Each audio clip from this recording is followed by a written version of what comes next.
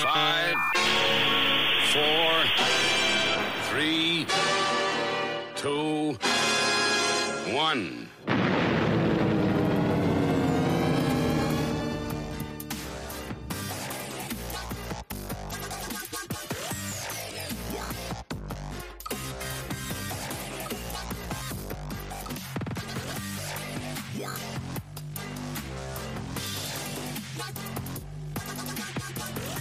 All right. Hello, willkommen, bienvenue, konnichiwa, ni hao, jambo, marhaba, arve. It's time for the Armist Inquisition yet again, episode 206 on Sunday, the 7th of November, 2021. I'm Armish Phil, and tonight I've got Tarrant Firestride, a.k.a. the Mad Hatter, joining me. How are you doing, Tarrant? I'm well, thanks. Glad to be here, man. How are you? Absolutely wonderful. My two co-hosts bailed on me. One like 2 days ago and one about 3 minutes before we started to record. Well, they heard you were on with the Hatter and they didn't want any part of it. No, so. Don't take it personally. One of them is his wife's away, so he's looking after the kids. And Armish Ben's just got a new puppy, so he's stuck on puppy duties tonight. But, I don't envy the puppy. The kid, I'll take the kids, man, but the puppy's it's a tough night at the office. No, I've never had our two dogs have been rescue dogs, so they've luckily both been house trained and good to go. Because especially with young kids knocking about, I couldn't be dealing with the potty training, the doggy potty training, house training. It's absolute chaos. It's absolute chaos. Anyway, it's nice to meet you. Thanks for joining me tonight. And I'm glad to be here. Yeah, it's you're well into sort of comparative religion, alchemy, hermeticism. To the average bloke on the street, this is quite an unusual sort of area of research or pastime, however you would describe it. I mean, what was your sort of introduction to this sort of stuff? How did you get into it in the first place? Well, it started pretty early. I had organized religion shoved down my throat pretty hard as a child. I had Mormonism on one side and Christianity on the other side, and so around my stepdad, I was supposed to be Mormon. Around mom's family, I was supposed to be Christian, and so that was very, very confusing as far as self-identity, as a kid. And there was a lot of trauma that took place in my childhood, and so I left home really early and kind of put all things religion and spiritual in the same box as the abuse that I went through as a kid, and kind of just ran from all of it. And I always knew that there was something, bigger than me. And I had this victim mentality. Like I got dealt a bad hand and was just upset and angry and resentful all the time. And so on my, perpetual search for what is bigger than me, I stumbled upon alchemy and hermeticism. And this crystals kind of opened the door to all this. I was taught that crystals were really taboo as a child, and that was not something that was of the light. I was taught that it was really bad.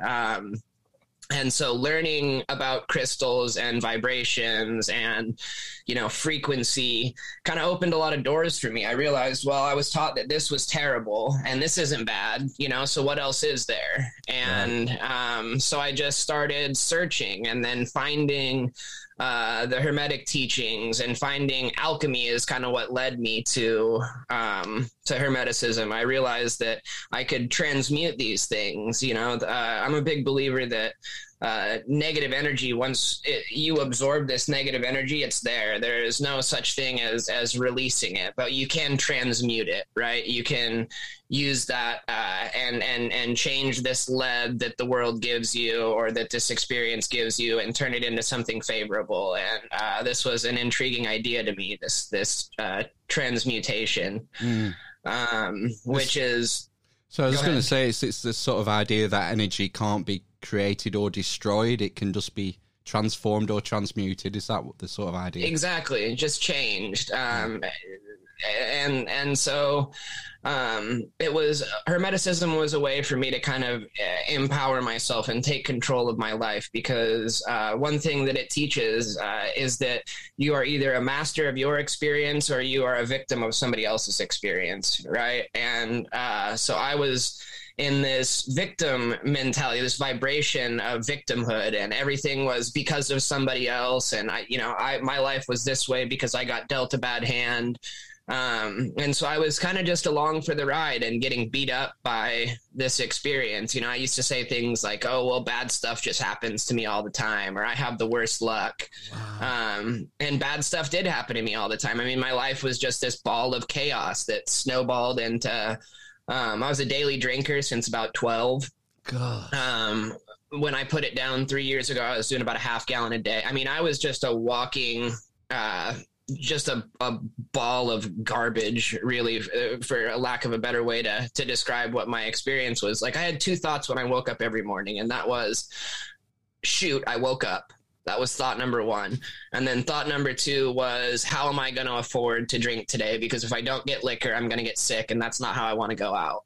Right. And so it was tough. And I had tried to quit drinking a lot of times before that, and it was really stupid. What would scare me was like the fact that I was never going to be able to toast on New Year's, or at a wedding when they pass around a toast or whatever, like they were going to stop and put water in my cup, and everybody was going to see that, right? That I was just going to I was that guy for the rest of my life. And it scared me. And what made the big difference the last time I quit was like, I don't need to worry about New Year's Eve 10 years down the road, right? That's not what's important in my experience right now. What's important in my experience right now is that if I don't start taking better care of myself, I'm going to die.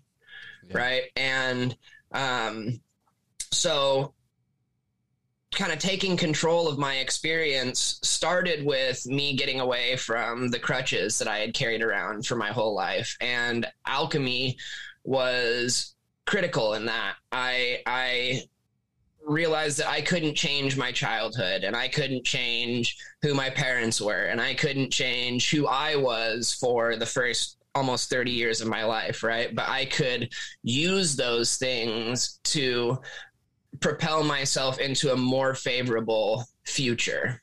And so that's where alchemy came in. And as I call this place Earth School, this experience is, I refer to it as Earth School. Yeah. And all you get at Earth School is lead.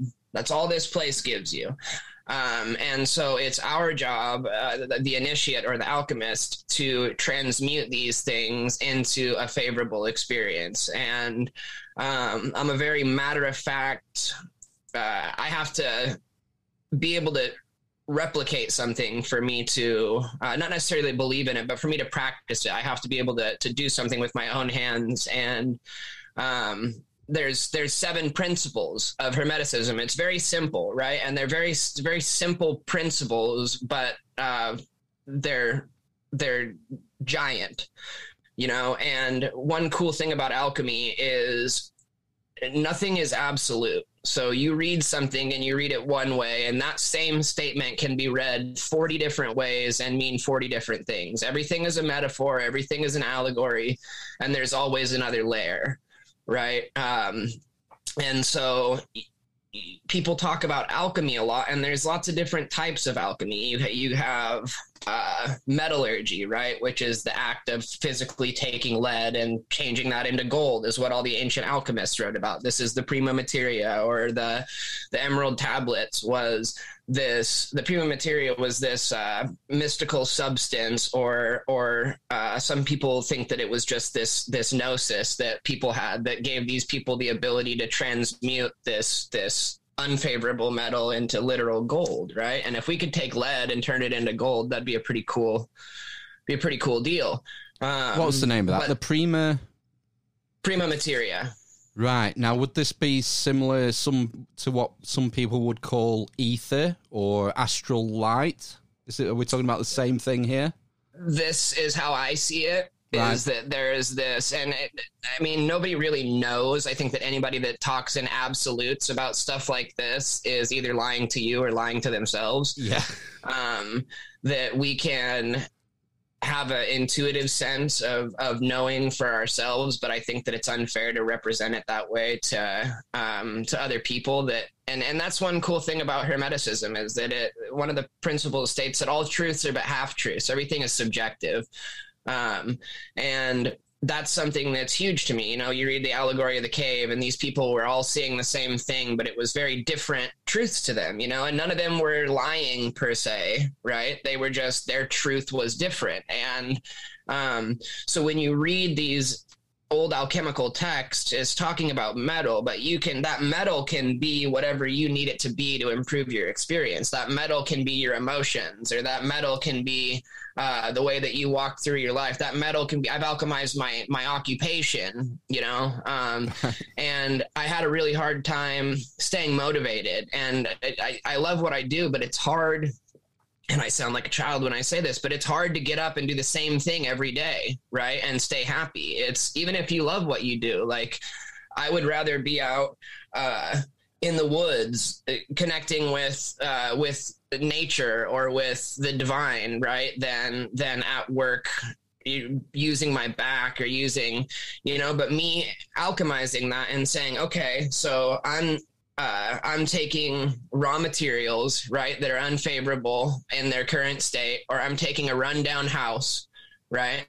These things are lead. I'm taking an idea that someone has in their head, right, for this space, whether it's a patio cover or whether it's a deck. They have this idea, and we can talk about the principle of mentalism in just a second. But everything starts in the mind, right? So they have this idea that exists, and it only exists in their brain at this point, right? So I get to take that idea and I get to transmute that idea with these raw materials, or this leaky roof, or this wall that's full of mold, and I get to transmute those things into something physical, right, and practical and palpable that is going to change the quality and the trajectory of this person's life, right? Yeah. And that's huge to me. That's something I can be proud of. That's something that I can put my energy into every day, is I'm changing lives, right? If I create a new living room or a new area for somebody, that the first thing that they're going to experience when they come home every day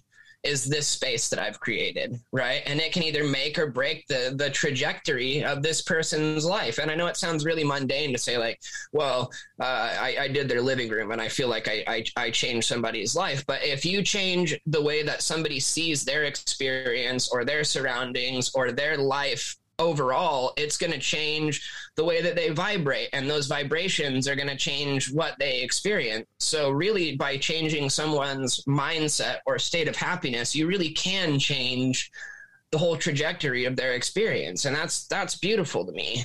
Absolutely. When you roof a house, right, nobody looks at the roof, but it's like, this is protecting everything that this person has traded their time and energy for, because that's what an undertaking or a job is you're exchanging your time and your energy for Federal Reserve banknotes that you're going to spend, you know, on a place to live or on a car or on, you know, material comfort things, you know, and what I do protects all that. And so someone is trusting me with their most valuable possessions or the home that they live in that keep their shelter, right? And they're giving that responsibility to me and allowing me to transmute that into something that's going to create a more favorable experience for them. Yeah. So alchemy is everything. Yeah. Again, going back to the man on the street, if you say alchemy, they think of the old sort of 15th, 16th, 17th century, scientists trying to convert lead to gold. But the way you're describing it is it's something that's applicable in pretty much any walk of life. You're Absolutely. Talking, whether it's spiritual alchemy or even bringing into what you may feel is quite a mundane thing, like your job. But you were talking about your job there, and I'm in the same sort of boat. I'm self-employed tradesman as well. So when we do a job, we have something that's tangible at the end of it. We can derive satisfaction from that, and we can use this sort of alchemical changing our perceptions in this way to find value in what we do to earn the Federal Reserve banknotes. And I was just thinking, there must be so many people out there who can't do that. You know, these sort of jobs that are about now where they're usually in an office or sat behind a desk or doing spreadsheets. I think we're lucky in a sense. I think our jobs are more susceptible to being alchemized. Would that make sense? Right, and I don't think that that's coincidental either. So I wrote my freshman thesis on public school as a manufacturing facility, right? And they take in all of these different materials and they try to punch them into the same product, right? And if you can't be punched into this exact same product as everybody else, then you kind of end up an outcast, and you end up in a less favorable situation, whether it's hanging out with kids that are going to get you in trouble, or you end up in the prison system, or you end up depressed and then they end up on pharmaceuticals or whatever. You know, this system is created to put everyone in this box, and this box is to take in information and then regurgitate the same information. It's not about thinking. We're not taught to think critically or to question things or to grow or to change things. They have a system, and this is the way that they want it. And I think that a lot of the people that can't conform that way mentally end up kind of doing stuff like we have done, and we end up self-employed, and we end up kind of the outcasts of the industry. Not that there's anything wrong with being self-employed, because I think everyone should be self-employed, or at least working towards self-employment, right? Which is why I encourage everyone to learn a trade, because you know, all currency it's two words. It's the word current and the word sea. And so the current is the flow of energy through a body of water, and a sea is just a large body of water. So we're not talking about money when we're talking about currency. We're talking about energy and how it's flowing through our experience, right? And all a Federal Reserve banknote is a gift card for somebody else's energy, right? And so you're trading a lot of your energy for a little bit of paper energy that you're going to trade for somebody else's energy, right? Yeah, at the store, yeah. Right. And so when you talk about gold, this is an example I like to use. Like, gold isn't expensive because it's pretty or it makes good jewelry. Gold is expensive because it's hard to get. And so when you buy gold, you're not really buying the gold. You're buying the right to transport the gold. Okay. You're buying the guy with the pitchfork in the wheelbarrow who goes up and beats it out of the earth and then smelts it down into a bar and then packs it back to town and then distributes it, you know? And then if you were to buy that gold and resell that gold at a higher price, then they're buying your energy at that point, right? That energetic exchange is what they're buying. They're not necessarily buying the gold, because all you're doing is transporting the gold, right? It's the energy that you're purchasing. And so when you look at it like that, the value is actually the employee, right? The value is the carpenter, or the value is, even if you're stocking shelves, you are the value. If you don't put that item on the shelf, then nobody can come and buy that item with their energy, right? And so the way that business is designed, unfortunately, is through creating a model of scarcity, right? And creating value through a system of supply and demand. And the problem with creating value with a system of supply and demand is that when you are, when something gets valuable because there's not enough for everybody to have it, then for you to increase your wealth or your value, then someone else has to decrease theirs, right? As opposed to living by a model of abundance where everyone can be prosperous. And so these jobs are set up to make the person at the top all of the money, even though it's the people at the bottom who are creating all the value. And so when you learn a trade and you can figure out how to be self-employed, you're kind of taking that big man at the top out of the picture. Yeah, exactly. And now you are the value and you're being paid to be the value, but you can't do that when you're working in a machine, which is what most of these corporations are, is just machines. And you have these people who have been basically sold into debt slavery. You know, you've got to pay rent, you've got to have a car to drive, you've got to buy gas at $4 a gallon, you know, so you got to get that money somewhere. And we're taught that how you get that money is you go get a job, right? And you work for somebody else. And so part of alchemizing your experience is taking full control of your experience. You can't maximize the efficiency of your energetic exchange if somebody else is in control of that energetic exchange. right? And so moving away from the system of normal, and that's another thing that drew me to alchemy, was I don't fit in boxes, right? I'm not a normal person, and I never have been. And every time somebody tried to categorize me as something, it made me want to act like, you know, the other, just to not fit into that box. And so a big part of alchemy for me is owning your experience, right? And living your experience the way that you feel like you should be living that experience. Because again, you're either a master of your experience or a victim of somebody else's. And that's kind of a harsh way to look at it, but you're either dictating what's happening around you or somebody else's. You know, when it comes down to it, somebody is in control. And I don't believe there's a neutral in this experience. You're either going forward or you're going backwards. You're either a part of the problem or you're part of the solution. You're either actively improving your experience or you're allowing somebody else's experience to be improved at your expense. Right? Yeah. And so being able to take control, right, and empower the self can actually empower the people around you. We're taught that it's selfish to do work on yourself or to put yourself first. But I'm of the mind that if you're not operating at 100%, you're no good to anybody. How can you help somebody else if you haven't helped yourself? Just like how can you love someone else if you haven't learned how to love yourself, right? Yeah. And I think that that's where all of this starts is love and self-love, because there has to be a why to put with the what. The what is we want to improve our life, right? We want things to get better. That's what we're trying to do. But there has to be a why so that you have the energy to put into the what. And so if that why is self-love, because I love myself and I deserve more than this, right? I don't deserve to be unhappy. I deserve to live a favorable experience. Okay. What am I going to do to achieve this why? Now you have a reason. Now you have a place to come because you are worth it, right? And I think that a lot of people that get stuck in these low vibration states are because they think that's what they deserve. I know I did, right? I had it instilled in me at a very young age that that's the way I deserve to get treated, and that's the way that I deserve to feel. And so you got to break that. Does it start with perception then? Is this sort of one of the key starting points is trying to change your perception of the world around you, of yourself through introspection and through your relationships, whether that be with family or friends or an employee or employer rather? Is that the first sort of starting point? Is trying to change how you look at the world around you?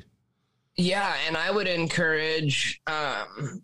Here's the thing: like a big part of Hermeticism is things just are. Okay. And perception is crucial because there's ups and downs in this experience, right? This place is a roller coaster, and you can't change the way that things are going to happen around you per se, right? There are things in all of our experiences that are outside of our control, right? But what you can change is the way that you perceive those things or the way that you allow those things to affect your experience. The way you react. Exactly. Is the one thing. Exactly. This is something I learned a few years ago. I don't know. I think it was maybe probably when my eldest child was born, or around that sort of age when I really started maturing. Because in the main, I don't think men sort of mature until they're about 30 as a rule. Exactly. Exactly. We're big kids. Man. Yeah. Peter Pan. It's Peter Pan syndrome. But I remember being about that pirate ship on the neck. Yeah. I remember being about that age and thinking, I don't know whether something had gone wrong or whatever, but just sort of came to this realization. I don't know whether I'd heard it somewhere else first, whether I was primed to it or what, or whether it was on a podcast. I have no idea, but I just had this sort of realization that you can't change that, which is that bad thing, which has just happened. The only thing you have control over is your reaction to it. Exactly. And then how you choose to let that affect the trajectory of your experience, because you have cause and effect, right? What you do now is going to determine your experience tomorrow, right? And so you can't change these things that are happening around you, but you can change the way that you allow them to affect what's happening in front of you. It must be really hard to get out, if you're in a real bad rut as an individual, it must be really hard to get that sort of kickstart. Absolutely. You know, I mean, you mentioned about, did you say it was about 3 years ago when you stopped drinking? Yep. October 2nd. Was there like a catalyst? Was there a eureka moment? Was there an event or something that sort of was a game changer for you? So what's weird is most people will have like a rock bottom experience, right? Like they wreck their car or whatever, they get a DUI or their husband leaves them or whatever. And they're like, oh, I'm going to quit drinking. My rock bottom was like a decade, right? There was no one event. There was just this me living this miserable existence. And I think I was kind of just trying to drink myself to death is what I was trying to do. And what really, I said that crystals was the first thing that kind of opened my eyes to all this, but what opened my eyes to this whole world, right? This esoteric part of the experience that we live was, learning about a Saturn return. So are you familiar with the idea of a Saturn return? No, explain. Okay. So every 29 and a half to 30 years, Saturn ends up in the exact same place that it was in when you were born. Right. Okay? Yeah. It's ringing a bell now. Yeah. Yeah. And so I had no clue about anything astrological. And that's something that I'm still really trying to learn, but trying to ingest slowly. There's just so much to astrology. And I'm kind of partial to sidereal astrology, which just makes it that much more complicated. But so I woke up on October 2nd, and it just something clicked, right? And I realized that I was 29 and I was in the exact same boat that I was in when I was 15. I was making great money, right? But I wanted to quit at 2:00 every day to go get hammered. I was unhappy. I couldn't pay my bills, even though I was making all this money. And I'm like, dude, it was like this flash. And I realized that 15 years had gone by and nothing had changed. I was making more money, but I was drinking more, you know? And I was just done. I just woke up and I was done. And I was drinking so much that I couldn't just quit. It would have been two things. Sorry, it would have been physically dangerous, would it? Like Amy Winehouse, I think that's why she died. Yeah, if I didn't have a drink by 9:00 in the morning, then I couldn't function. Okay. It was rough, man. It was rough. I was the guy that went to work with airplane bottles in my pocket so that I could, when nobody was looking on the roof, you know, I'd do a shot at 8:00, an hour after work, do a shot at 10:00, do a shot at 12:00, you know? Oh my God. And it was, I never got buzzed or got drunk just because my body didn't process it the same way. So I was like what I would consider sober. And then there would be like a 3-hour period of me just slamming as much liquor into my body as I could. And then there was like blackout, basically. There was no enjoyment phase anymore. And I just realized that like, this wasn't going to change. And so I went to the doctor and basically said, listen, I want you to give me 11 diazepams. I said, I need 4 for the first day, 3 for the second day, 2 for the third day, and 1 for the 2 days after that. I said, I don't want to go to treatment. I want to not have a seizure while my body withdraws. Right. And the lady was like kind of impressed at the amount of research that I had done about what I needed or whatever. And she's like, listen, it's very counterintuitive for me to write an addict a prescription for something that he can get addicted to. You know, but she goes, but I think you're for real and I'm going to do this. And I'm going to do it once. And she goes, don't ever ask me for anything again from this point on, you know, and she gave me a chance, man. And I still, very grateful for the doctor who was sitting there because they could have said, you know, no, you need to go to rehab or you need to whatever, but she gave me a chance. And I've used that chance, you know, I took it seriously and, I haven't had a drop.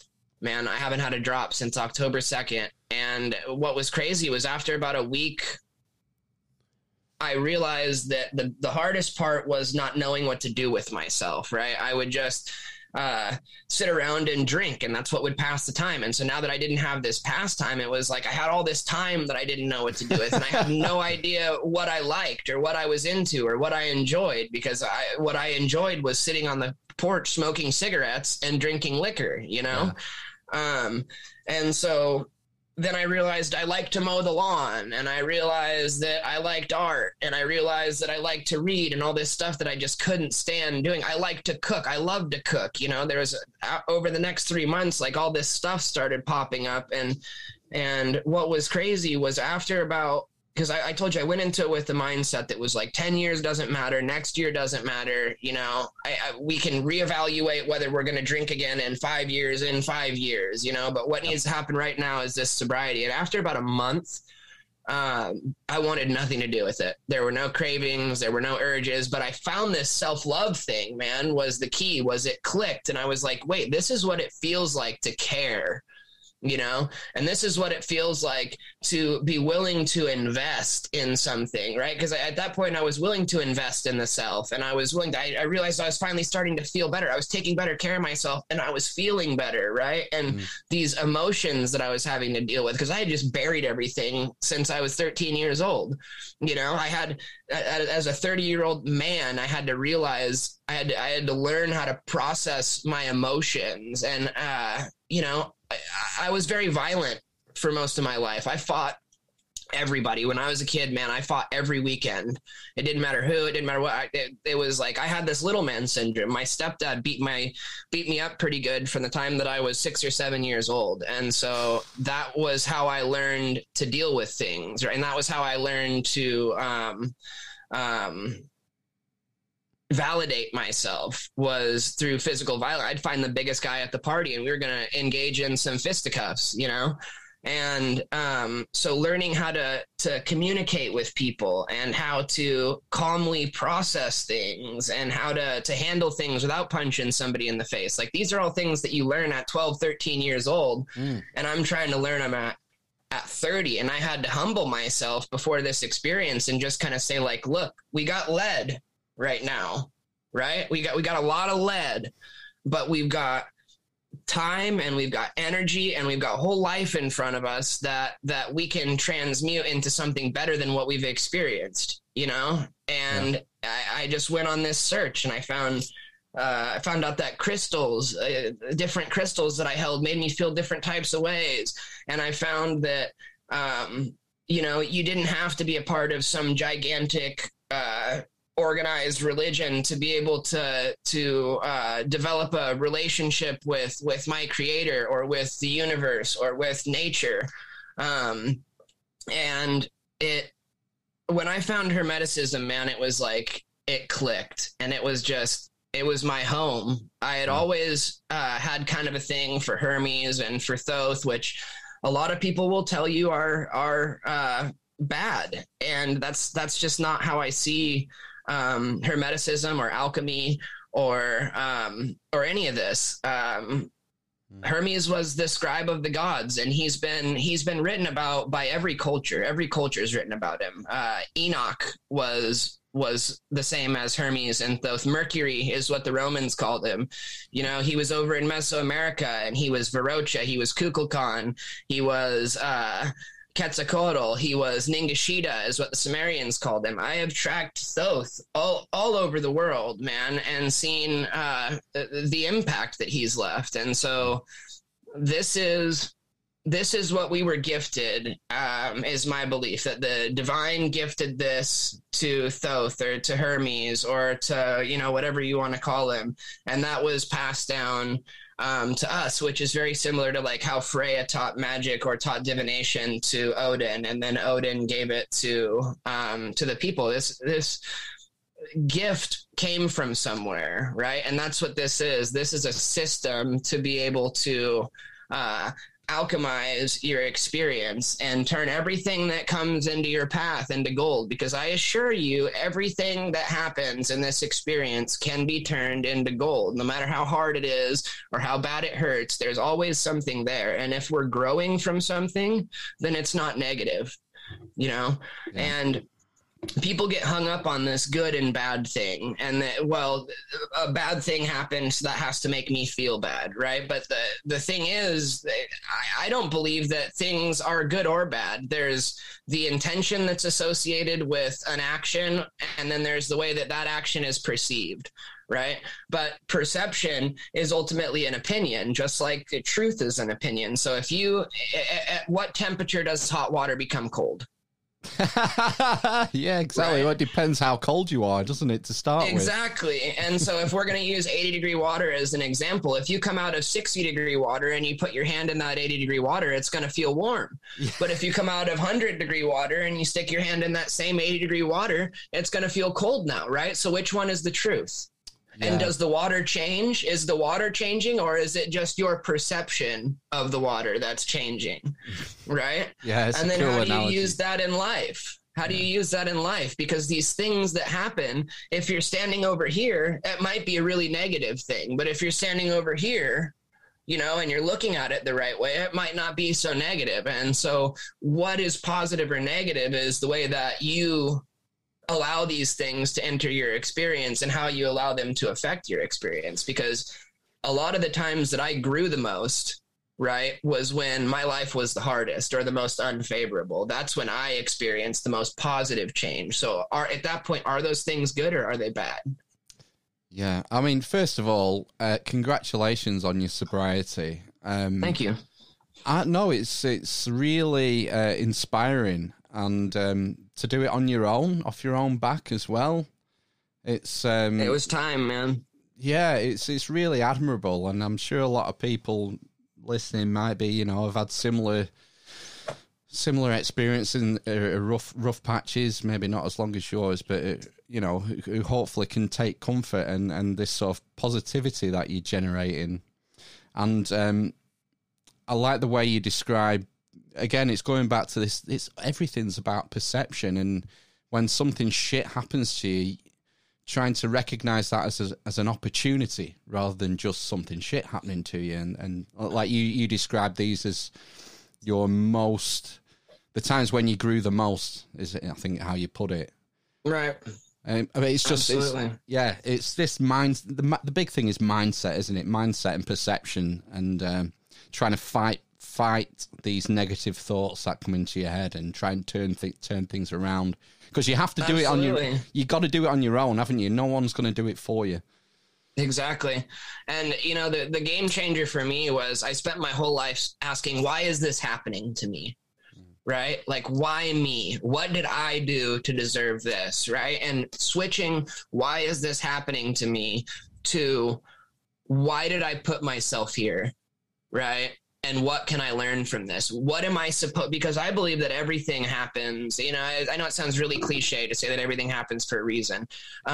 Even if that reason is growth, right? Because I think that everything, there's growth in everything. And I think that everywhere that we are at has a direct correlation to decisions that we made or choices that we made or what we were vibrating, you know, and we can go through the principles here in a minute if you want. Sure, yeah. But cause and effect is huge. So like, I always ask myself, why did I put myself here, right? Why am I here? Why have I chosen to be? When you get a flat tire, it's like, okay, why did I do this to myself? What am I supposed to learn from this? And if the lesson that you're supposed to learn is to make sure that there's air in your spare, or that you have a spare tire, that you have a jack, right? You've still learned something, right? And you're going to make sure that that never happens to you again in your experience. Right. So you've grown. You're taking responsibility. A lot of us, we're very quick to blame outside influences or outside circumstances without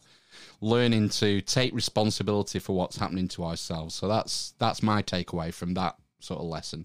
Exactly. And that's what Hermeticism was for me, was me being able to take responsibility for my experience, right? Because if I'm blaming everyone around me, I can't control everyone around me, right? Yeah. So I'm just along for the ride at that point. And I refuse to just be along for the ride when, you know, it's like, if you were trying to get to work, would you do it from the back seat with somebody else driving, you know, and hope that you ended up where you were trying to get, you know? Yeah. And so it's it's taking accountability, and the principles are simple, and we can go through them real quick, but they're powerful, man. And so there's 7 of them. And the first principle is the principle of mentalism. Okay. The principle states that all is mind and the universe is mental. Okay. And that everything in this experience exists in the mind of the all. Okay. So in Hermeticism, the all, or Adam, is the divine, or prime creator, or whatever you want to call this. And so the belief is that everything that exists in the mind of this creator. Okay. The whole experience. So, and everything that happens in this experience is a direct result of the mind that precedes it. Okay. So everything that we're experiencing existed in the mind before it existed in our experience. Now, the things that we encounter outside of our experience, whether it's the landscape or something, so that is taking place in the mind of the all. Right. And we are just experiencing that because we're co-creators here. This isn't just our experience, right? Our experience is going to overlap with other people's experience. And there's a base experience here that exists in the mind of this prime creator, or Adam is another way that Hermeticism refers to it, which is cool because you've got Adam. You've got Adam, the all, which is Atum.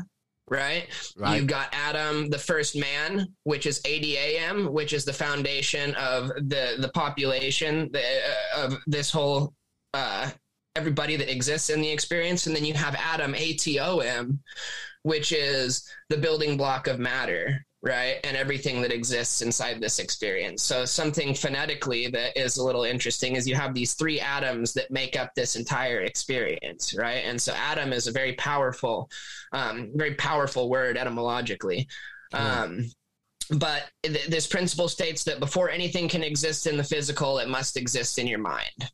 Right. So this is like manifestation 101 here, is for you to have something exist in your physical reality. First, you have to be able to make it exist in your mental reality. Right. And then manifest that and create that through avenues of alchemy. Right. Through transmuting the things that you do have into this idea that you have, that you're trying to produce. So it sounds like imagination.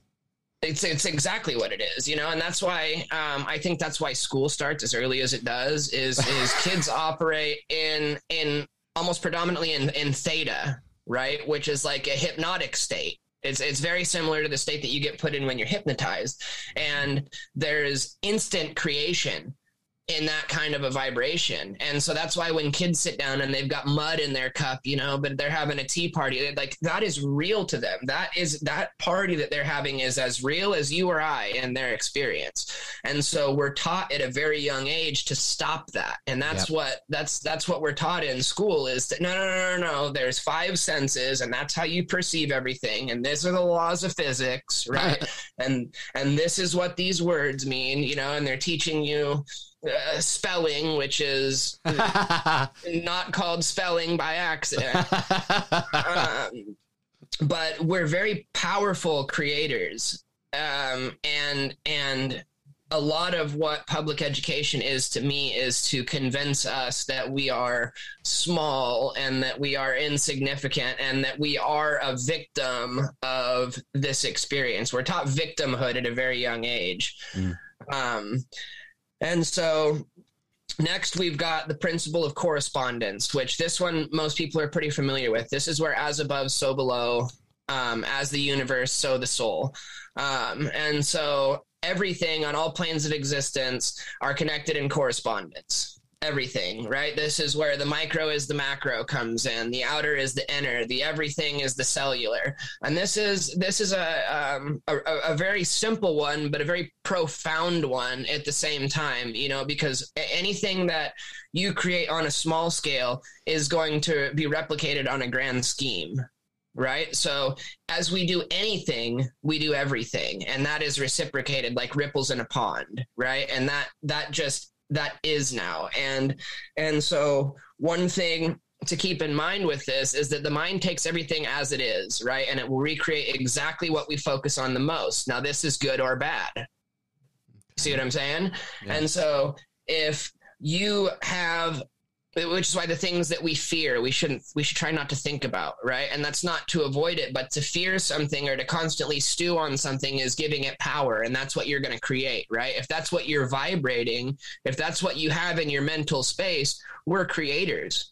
So if that's what's in the driver's seat of creation, then that's exactly what you're going to create. And so it's incredibly important to be mindful of what you're manifesting, because you're constantly manifesting and you're constantly transmuting. And so ultimately your frequency determines your experience.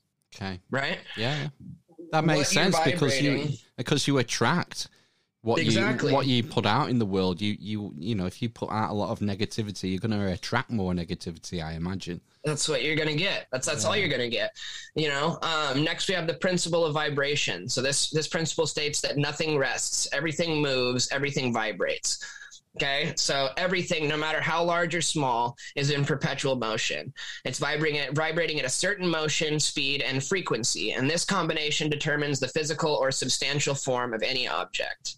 Yeah. Okay, so so they were into like particle physics then, the Hermeticists. Yeah, this is like ancient. This is where all of it comes from, and people it gets written off. But this Hermeticism gave birth to every Abrahamic religion or every belief system that is still in existence today. This is where all of science came from. All of, like you said, you're talking particle physics, and this is all. What is science? It's trying to understand the way that things are. Why are the things this way? Yeah. Right. And so this is the root of all of that. This was man trying to understand this experience at a deeper level and what makes this thing tick and what makes it talk, you know? And it's a beautiful thing, man. It's so cool. Yeah, it's amazing. And so this is where transmutation comes into place, is with this principle of vibration. And so when you change your mental state, you change your vibration, and that changes your experience. I mean, it's pretty simple. These are profound things that we're talking about. It sounds obvious when you say it like that so succinctly, doesn't it? And that's the thing about Hermeticism, is that we all know this. We're just taught not to practice it. I mean, I tell people to read the Kabbalion, or I post these Hermetic axioms, and people are like, yeah, well, I know. And it's like, then use it. Right. You know, then use it. If this was common knowledge and everyone put this into practice, we would have no problems. We really wouldn't. This is how we take control of our experience. I went from the most unhappy person that I have ever met before in my entire life, with no control over my experience, over the course of 3 years, to the happiest person that I know, right? Who I enjoy every aspect of this experience, even the stuff that most people would consider bad. And really, this has all happened within the last year or year and a half. It took me a year to figure out I had no idea who I was. That was year 1 of sobriety. Year 2 was me figuring out that it's okay to have no idea who I was. So that was a 2-year process right there. And then it took me a year to figure out who I was. And that's a process that's still evolving every day. Absolutely. You know, I'm not the person I was when I woke up this morning. I'm not the person I was yesterday. I'm not the person that I was when we started this podcast, because everything that comes into my experience is going to change my vibration, and that vibration is going to shape, you know, my experience. Yeah. And so this fluidity and this, what's the word for clay when it's, we need to be malleable, right? And we need to constantly be trying to grow and constantly be more, because complacency is this thing that we get caught up in. And that is the root of all things unhappy, is complacency or compromise or settling. Stagnation. Right? That's right. And that's what I was saying earlier. I don't think there's such a thing. I think that if you're not moving forward, you're moving backwards, and you're regressing into what your life used to be. And so these things, they're super simple, but they're very empowering when they're put into practice. Next principle is the principle of polarity. And so this states that everything is dual, right? Everything has poles. Like and unlike are the same. Opposites are identical in nature, but different in degree. Okay, so this was a little bit like we talked about with the water. Yes, yeah. Like good and bad are just varying degrees of the same thing. Right? Yeah, duality. What changes, exactly. Yin what and yang, is order how and we chaos. view the good or the bad. Exactly. And what we want is we want to be somewhere in between that. And so what I tell people is the alchemist is the constant. And we're going to get into the principle of rhythm next. And so that will kind of explain what I mean by that. Right. But the principle of polarity states that all truths are but half-truths. Okay. And all paradoxes may be reconciled. Dark, light. It goes back to perception again, doesn't it, Tarrant? So, like order or chaos, you can't describe one without having knowledge of the other. Well, and one creates the other, and the other creates the one. You know, you can't have dark without light or good without bad. And when people talk about how can you think that there's that bad doesn't exist or evil doesn't exist, well, here's the thing: like, it's the worst people in the world. Right? They're doing just the most vile, disgusting things. Even those things are creating light because one cannot exist without the other. And so even if you do it as practical as like me finding out about all the terrible things that happen in third world countries is making me want to learn more about this and expose this or try to use my energy to improve that. That's dark creating light. Right? And it's the bad things that get the people like you or the people like me off our butts and out and trying to actually do something and create change. And so without these terrible people, we wouldn't have good people like the people that are out there creating change right now. And if there would be no need for heroes if there wasn't a bad guy. Absolutely. Right? If everything was just good, we'd have no concept of good or bad and things would just be, and we would be unhappy about that. Right? Cool. So we need some sort of context. And so this principle just basically states that dark, light, love, hate, good, bad, hot, and cold are all just varying degrees of the same thing. The difference is determined by the law of vibration. Okay. Some vibrate higher, others on a lower level. So it's just like you and I are the same as, the tree outside. We're just carbon molecules. We're just carbon atoms, right? What the difference is how fast we're vibrating. And those carbon atoms in the tree are vibrating at a different speed than the carbon atoms inside me. And so that's why we're perceived differently with our senses. But it's all just vibration on the largest scale and on the smallest scale. Next, we have the principle of rhythm. So this one states that the pendulum swing manifests in everything. And the swing to the right is the swing to the left, and the rhythm compensates. So this basically says that there is rhythm between every pair of opposites. So this is the force that enables one pole to the other. Right? For every action, there is an equal and opposite reaction. For every success, there will be a failure. For every ounce of dark, there will be an ounce of light, right? This is cosmic balance. And so what this is, you have two poles, right? And what I try to use to draw this picture is like you have two poles, and we're going to travel back and forth between those poles constantly, right? Which is rhythm, okay? Right. And that rhythm creates vibration. And that vibration is what determines this experience. And so when you can look at things, basically the rhythm that you're creating between these two poles determines your vibration, and that vibration directly determines what you're going to encounter in this experience. Okay? Right. So things aren't good or bad. They just are, right? Some things that lie outside of the control of the alchemist, and those things, you just allow them to be. Right? They just are. The key is not to let these things affect you. It kind of sounds similar to how I've had karma described to me before. It's very similar. It's very similar. And, what I teach is to find a state of indifference, right? To live in the gratitude of the experience, not the ups or the downs inside it, right? So you can still experience tons of gratitude. You can still be happy, but you can be indifferent to everything that's happening around you. You can realize that these things aren't good or bad. And every time that I run to this good side and try to claim this as good, I'm going to get drugged to this bad side because this is what the universe does. Right. And so learning how to just allow things to happen. So the world goes like this, right? Imagine a heartbeat, right? It goes up and down over the top of this line. The alchemist wants to be the baseline, okay? Yeah. The constant in the experiment. And all these variables just are, right? And how we perceive those variables dictates our experience. So the next principle is the principle of cause and effect. I think we got two more here. Mm-hmm. So everything happens in accordance with law. Chance is but a name for law not recognized. There are many planes of causation, but nothing escapes the law. Okay, so it's pretty self-explanatory, and it sounds kind of funny when you read it like that, but it's like these are just these simple principles that we already know that we don't fully understand or understand or adhere to or recognize. Yeah, it's like the way you describe chance. It's just so matter of fact and so obvious when you hear it. But you know that if you have something bad happens to you tomorrow, you think, oh bloody hell, what a shit bag of luck that is. You know, no, man, we did that. Yeah, I know. We did that.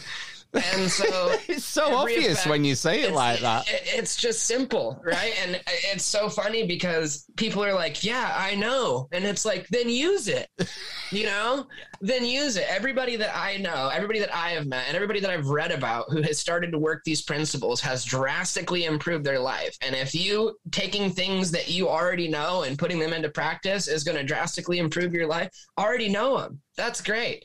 You know, but there's these are just simple, you know, they're simple and they're concise and they're straightforward and they're matter of fact, but they're also just so profound, and the impact that they have is immeasurable.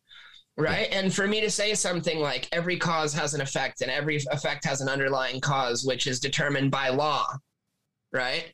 This is taking something that is simple and just taken for granted. Well, yeah, I understand that what I do creates, you know, where I'm going to be. But it's like when you say it like that and you say, this is law, you know, everything that is going to happen in accordance with law. You know, people don't understand that there is this cosmic law that exists. There is this balance. There is this order that is going to be kept. Yep. It's going to be kept no matter how you feel about it. Right. Or what kind of triggers this is going to create. The law is going to be kept. And so understanding this principle can help you see that if you understand the consequences of your actions, you can choose what actions to take or not take. Again, very simple, right? But when you think about it that way, and that's the mindset that you're in, right? It can change things. So being the cause, you want to be the cause, not the effect. This makes you the master as opposed to the victim. There is no neutral. This is the law of polarity. We're back to the law of polarity now. Change your polarity with the power of your mind and free will, and you change your experience. Right? Yeah, excellent. Last principle is the principle of gender. Okay.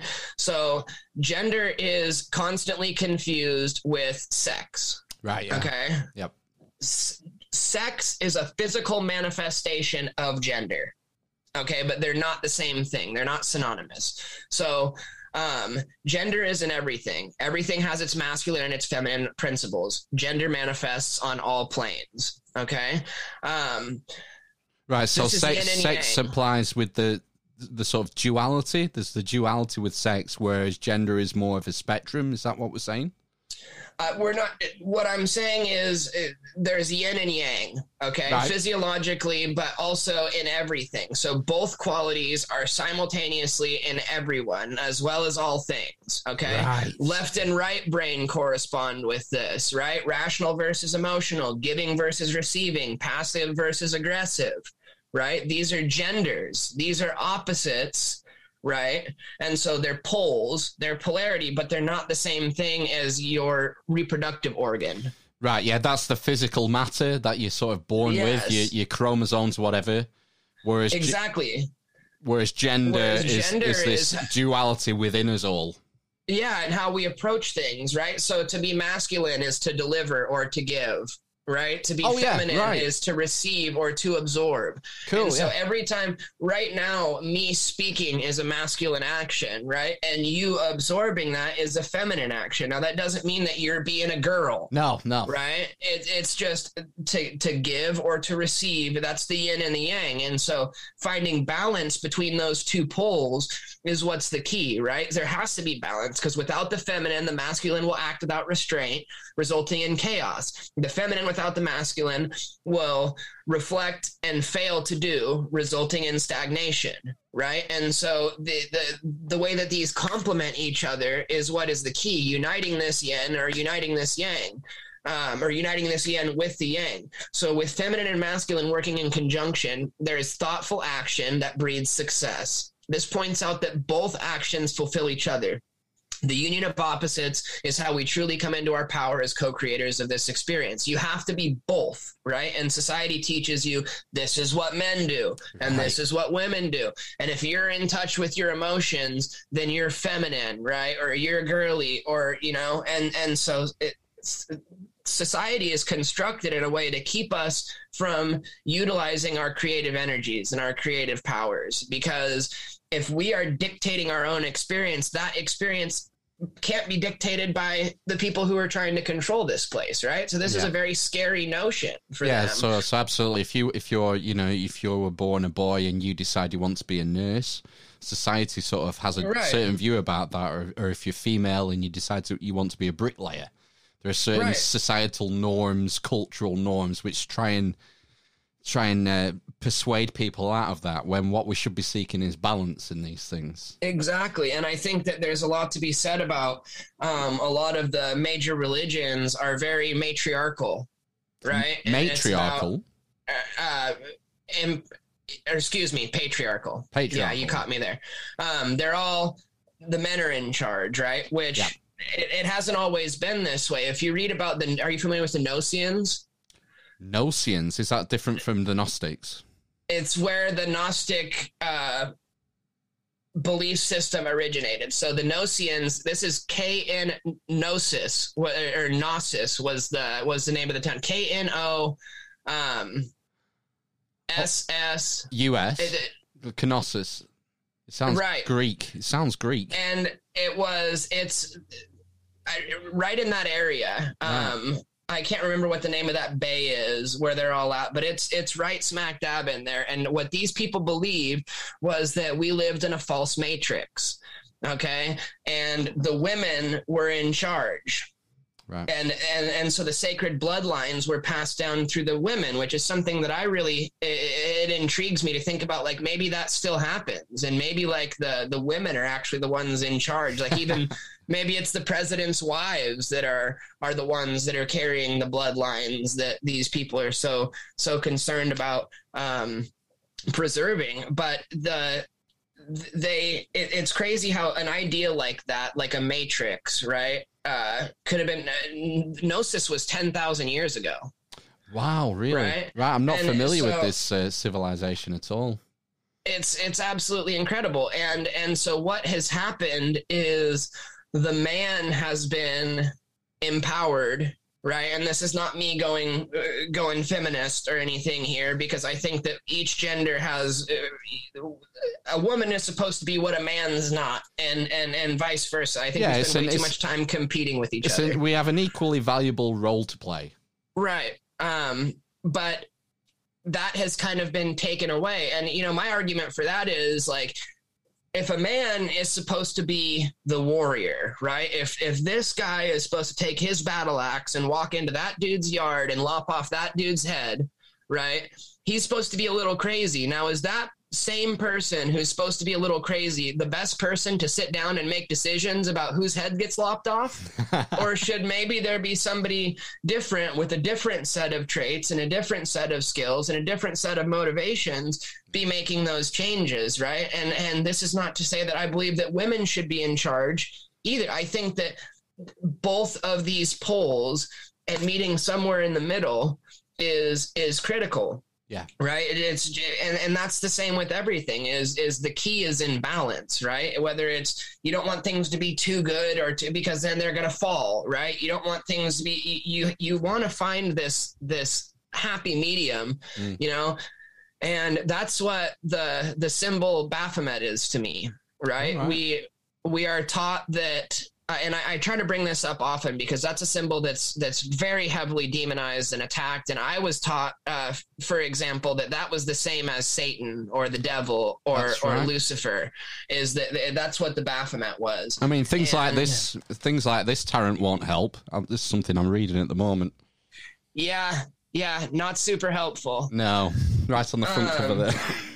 But a symbol is only as powerful as what it's charged with or what it is driving it, right? And so you could take the propeller, for example, right? And that was a symbol of peace and love and prosperity. And then you had the Nazis take it and flip it over and then associate a different intention with that. And if you're familiar with sigil magic and how that works, you take a sign or a symbol, and then when you charge that, it becomes a living, it's an actual entity now that you have created. And so what that entity is created with is the energy and the intention and the belief that's associated with it when it's created. Yeah, it's charged. And so, right. Yep. And so I think you do the same thing with a symbol. You empower that symbol and you do that collectively and you do that individually. But the Baphomet, the Templars worshipped, and it's got the one hand up and the one hand down. It's up and it's down. It's left and right. It's dark and light. It's got the breasts, but it's also got the caduceus that's making the phallus in its lap, right? So it's feminine and it's masculine. And so what it meant to the Templars and what it meant to me is middle way, right? And middle way is something that we should be seeking all the time. There's no pole that is the right side. There's never a pole that's where you want to exist, you know? And another example that I try to use a lot is like politics. I'm a political atheist. I don't get into any of that anymore, but people are so caught up on the left and the right. Right? They've created two poles, and everything that they say on the news is polarizing. It's going to put you in one camp or the other, right? And you've got the news spending all of their time and energy making the left mad at the right and making the right mad at the left. Yeah. And nobody's talking about the head of this bird that's dictating what both of the wings do. Yeah. You know? And left wing, right wing, same bird. I said that last week on this podcast. Exactly. And it's like we're caught up on the poles. Yeah. Right? We're not in the middle. We're not in that balance. We're not in that order. Yeah, it's divide and conquer, isn't it? That's exactly what it is. We've been doing it for thousands of years, man. If people divided are easier to control. And that's where I think all these boxes come in. And that's why I think they've got all these social justice warriors now, and why they've got, and they're separating everyone. So if if this is who you are and they decide that this person is not supposed to get along with this person, now they've polarized you, right? And they're creating all these subcategories so that they can create other subcategories that those don't get along with. The more ways that they can separate you and divide you, the more ways they have to keep you isolated, right? Because where we're powerful is our creative forces are very powerful on our own. But when you take shared intention, right, now you're talking something very powerful, right? And Dr. Emoto did some work on this with the miracle of water when he was, I don't know if you're familiar with No, Emoto's I was just going to say, who's this? He basically was studying the molecular structure of water. And he would do certain things to it. He found out that we can talk to our water, right? And that if you look at a glass of water and you tell it, and it sounds really silly until you see the science that this guy has put together. If you tell your glass of water that you love it, right? Or something positive, you're beautiful, or I love you, the structure will change into these beautiful, symmetrical, aesthetically pleasing shapes. Now, on the contrary, if you tell it that it's ugly, or you say, I hate you, it's going to make these obtuse, asymmetrical, unattractive shapes. And so the structure of this water, and now what are we, right? We're water. 90% water, yeah. Yeah, so us ingesting this structured water is going to alter the structure of our water, right? When you stand next to someone and you get weird vibes, or when somebody says something that you're about to think, like, that water is the medium, right? And if you are able to change the structure of a glass of water in front of you by thinking or looking at it or talking to it, then you are absolutely capable of changing the structure in another person.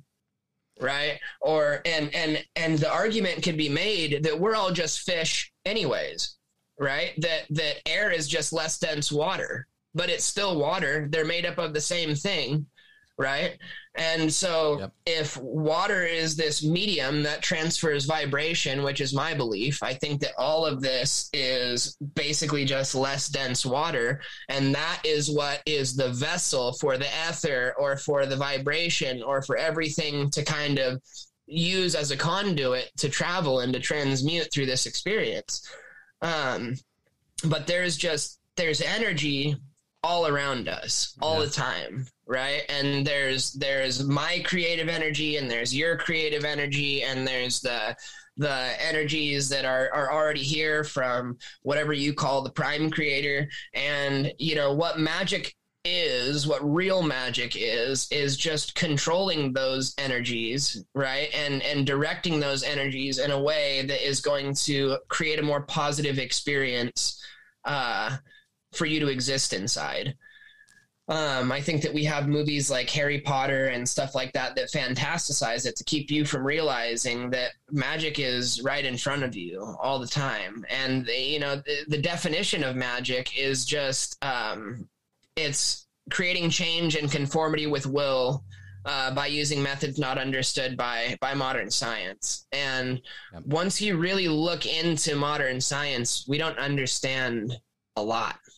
No, I think there's a famous stat. I think it's something like we can account for, modern science rather, can account for, I think, 6% of all matter and energy in the universe. Right. Well, and that's because they won't acknowledge spirit. No. Right? They won't acknowledge, or whatever you want to call it, the ether. I do a lot of work with orgonite. Oh, cool. You should check out our... we did... one of our first guests who we didn't know was a guy called Peter Jones. And he heads up... He's like the chief orgonomist in the UK, and he happens to live 5 minutes down the road from me. Yeah, he lives That's just... incredible. Yeah. That's incredible. I'll send you a link, and he was telling us all about Wilhelm Reich and orgonomy and stuff. It was really cool. I studied Reich's work a lot, and it kind of, whether you want to call it chi or ki or mana or prana or vril or ether or orgone, whatever you want to call it, there's this energy. There's this force that is everywhere, and it's renewable, and it's unlimited. And Tesla wrote about it a lot, and it's there and it's ours to use. And so I think a big part of alchemy is being able to utilize this universal force that's around us all the time. So do you think the orgone energy is analogous to the Principia? The prima materia? Prima materia, sorry. It's, yeah. It's just different names for the same thing. I think that everybody has been talking about the same thing. Yeah, got you. Since the beginning, and I think that on a spiritual scale, I think that, no matter what religion you're talking about, you're telling a story of two brothers, right? A story, whether it's Cain and Abel or whether it's Enki and Enlil or wherever you want to go, there's whether it's Jesus and Thomas, there's a story of duality, right? There's dark and there's light, or there's good and there's evil, and so I believe that the same story has been being told since the beginning of time, and it's a story of finding that balance between duality, or finding the duality and then embracing it and rising above it. Yeah. And that is the foundation of all spirituality to me, is just embracing this plane and its poles and utilizing them to vibrate at a frequency of unconditional love. Yeah. And I think, I think that's what it's all about, I concur completely. Was that have we done all 7 of the Hermetic Principles? We did all 7 of the Hermetic Principles. Well, and isn't it crazy how simple they are? Oh, no. Yeah, it is. It's mind-blowing. And I guess that's why this sort of ancient wisdom has managed to stick around for so long. Right. Despite, I mean, if you just look at the history of Wilhelm Reich and how they, for lack of a better word, came after him, where people... in a former lifetime, Tarrant, you would have been labelled a heretic. Well, for what you're saying. To some, I could be labeled that in this lifetime. Well, yeah, Oregon. So I don't know if you're familiar with Kate Brown over there, but she's turned everybody into a terrorist. Well, yeah. I mean, I've talked about it before, how there is, in our sort of podcast community, alternative media community, there is definitely a tension between Christianity and the Abrahamic religions and a lot of the, I don't want to say New Age because it's the wrong term, but the sort of Hermeticist slash New Age slash absolutely and spirituality community. My opinion on that is, I believe that as we're on poles, I think that spirituality and religion are poles. I don't think that you can be both. I think that you're one or you're the other. And I think that to be that the spiritual journey is empowerment of self, right? An empowerment, a direct connection with your higher power or your creator or the divine or whatever you want to call that in your school of thought. Whereas religion is empowerment of the group or of the person at the head of the group or of the machine or whatever you want to call because I was taught that the word occult was the same thing as a cult. Right? Rather than hidden. Right. And so, and I personally see a lot of cult-like behavior on the side that was telling me that everything outside of that was a cult. Well, yeah. How do you define a cult? What's the difference between a cult and a religion? Some would say it's just the passage of time. The numbers. It's the amount of people that you've got, Yeah. And so I think that a big part of it is people have worked very hard to keep us from coming into our creative abilities, right? And that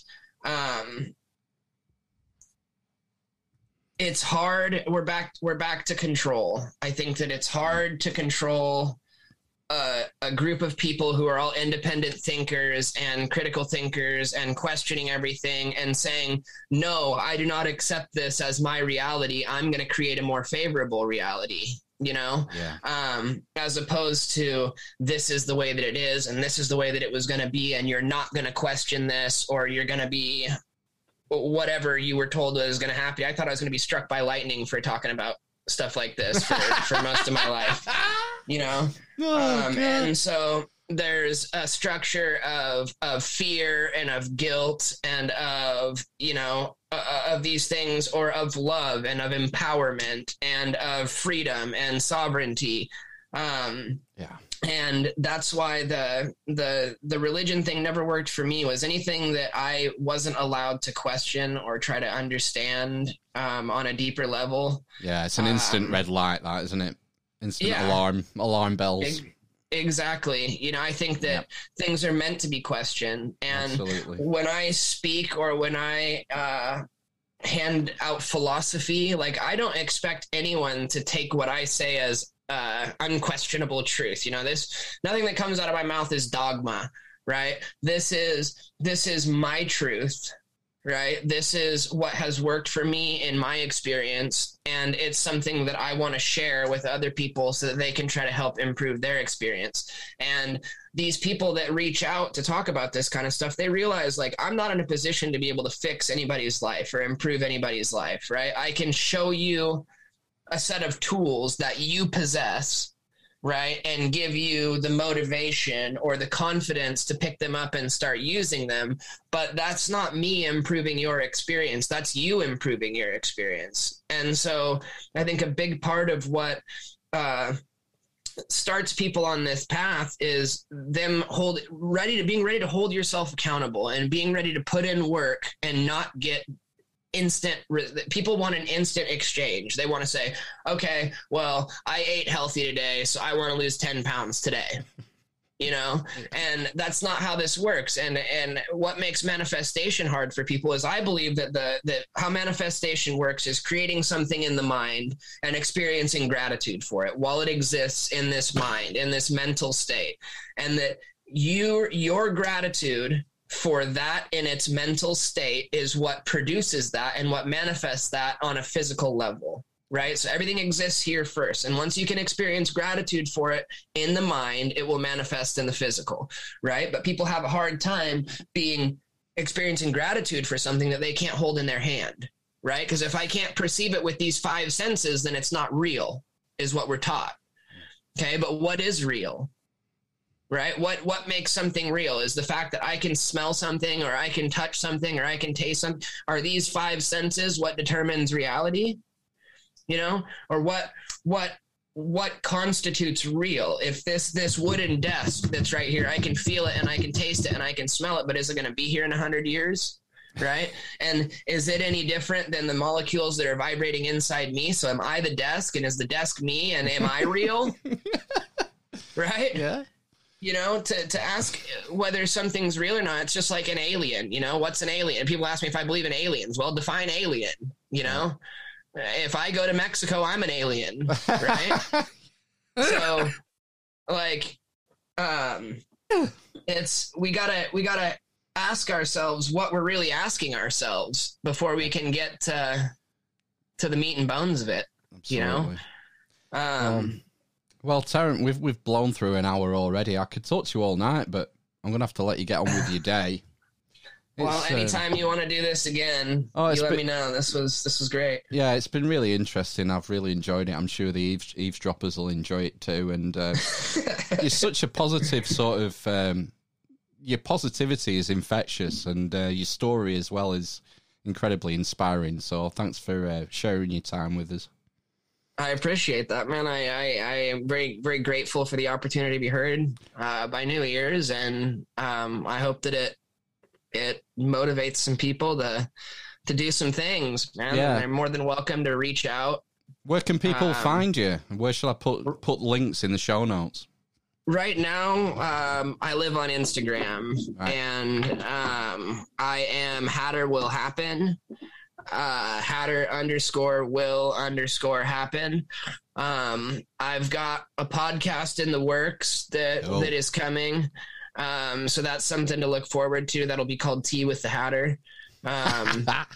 But man, my thing is I want to be the person that if I can make it out of what I was in, right? If I can make it out of that experience, those lows of the lows, and granted, my life's not perfect by any measure, right? But I am thankful and grateful every day that I wake up, and I'm excited about what I'm going to be able to do with this. And as opposed to looking at things, everything's a challenge now, and it's just something that I can grow from. And I want to share that with people, and everybody who has, kind of humbled themselves before themselves, because that's what it is. You're not humbling yourself in front of some power asking to be saved, right? You're saying, okay, let's save ourselves, right? The only person who's going to save me is me. And that's an empowering and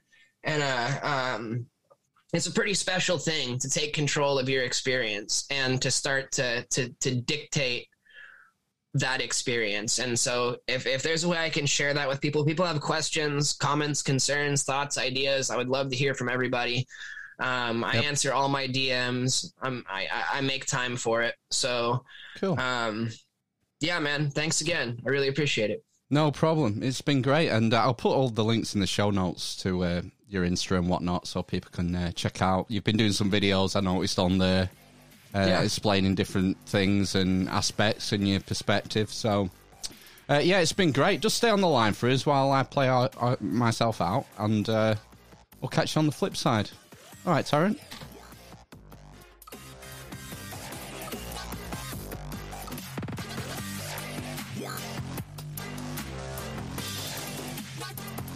Right, then we're back. The cripple and the mother of madness. I tried to cut the dwarf and the cripple off, but I didn't quite nail it. just me tonight. So I don't know how this is going to work, but it's got to be done. It's got to be done, otherwise it'll screw my schedule. Anyway, that was my chat, or our chat, with Tarrant Firestride. Check out the links in the show notes if you want to follow him on Instagram. He's doing these videos sort of describing different aspects of what we were talking about, and I thought our chat was incredibly illuminating. Could have talked to him all night, to be honest, on these sort of subjects. So, yeah, I'm sure you will have enjoyed it. It was good. Anyway, let's move on. Housekeeping.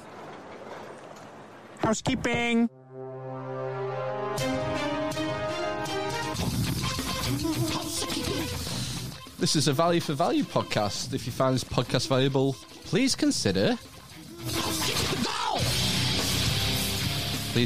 returning some value. There's a myriad of ways of doing this. Word of mouth, my favourite way to share the love, to return some value. If you know someone who's into podcasts, who listens to a lot of podcasts, and you think they would find benefit from what we do on our little show, then send them a link, Spotify link, or hit them on the mouth, as the No Agenda folks would say, and spread the word that way. I think that helps. It helps us grow organically. What else can you do? YouTube. Find us on YouTube or Odyssey and subscribe on there. If you want to see how the sausage is made, that's the place to go. You get the interviews are on YouTube, and then the full-length videos are on Odyssey, because YouTube doesn't like this, the second half, the housekeeping. I found it quite controversial. So that has to go on Odyssey. So find us on there and earn some crypto while you're doing it. It's like if you watch a video, you get like a daily reward. And you don't have to watch the whole thing. Just click it for a few seconds and you get a little crypto kickback. And guess what? You could always forward a chunk of your crypto kickback to us to support us that way. How else can you return the value? Leave us a review. iTunes, apparently iTunes reviews are important. But whatever platform you're listening to, if you leave us a review and forward it to us, we'll gladly read them out. We haven't got any, I don't think, any new ones this week, not that I saw, so that all helps with algorithms and stuff. You can buy some merch from the Amish Loot Chest, link in the show notes. If you want a Current Grape t-shirt, or literally a communist hoodie, or the new 3 weeks to flatten the earth t-shirts, as designed by Lee from The Big Conspire, find the link in the show notes, and you can you get something, you get a t-shirt, whatever, and we get a slice of the profits. Join the Discord server. That is the best place if you want to get in contact with us, if you want to send us news articles, videos, audio clips that you feel require amplification, preferably time-stamped. If it's a long 1 hour video and you caught something in there, ooh, that's interesting. You can send us a timestamp. And there's loads of weird and wacky stories popping up that people are posting in the Discord. It's fun. It's a fun place to be. It's like it's not like doom scrolling through Twitter or meme scrolling through Insta, although we do have memes, and you can send us memes in the Discord. Show artwork. You can send us that via the Discord as well. 3,000 by 3,000 pixels maximum. Minimum 1,400 by 1,400 pixels. And we had a submission this week. It was from Lee from The Big Conspire.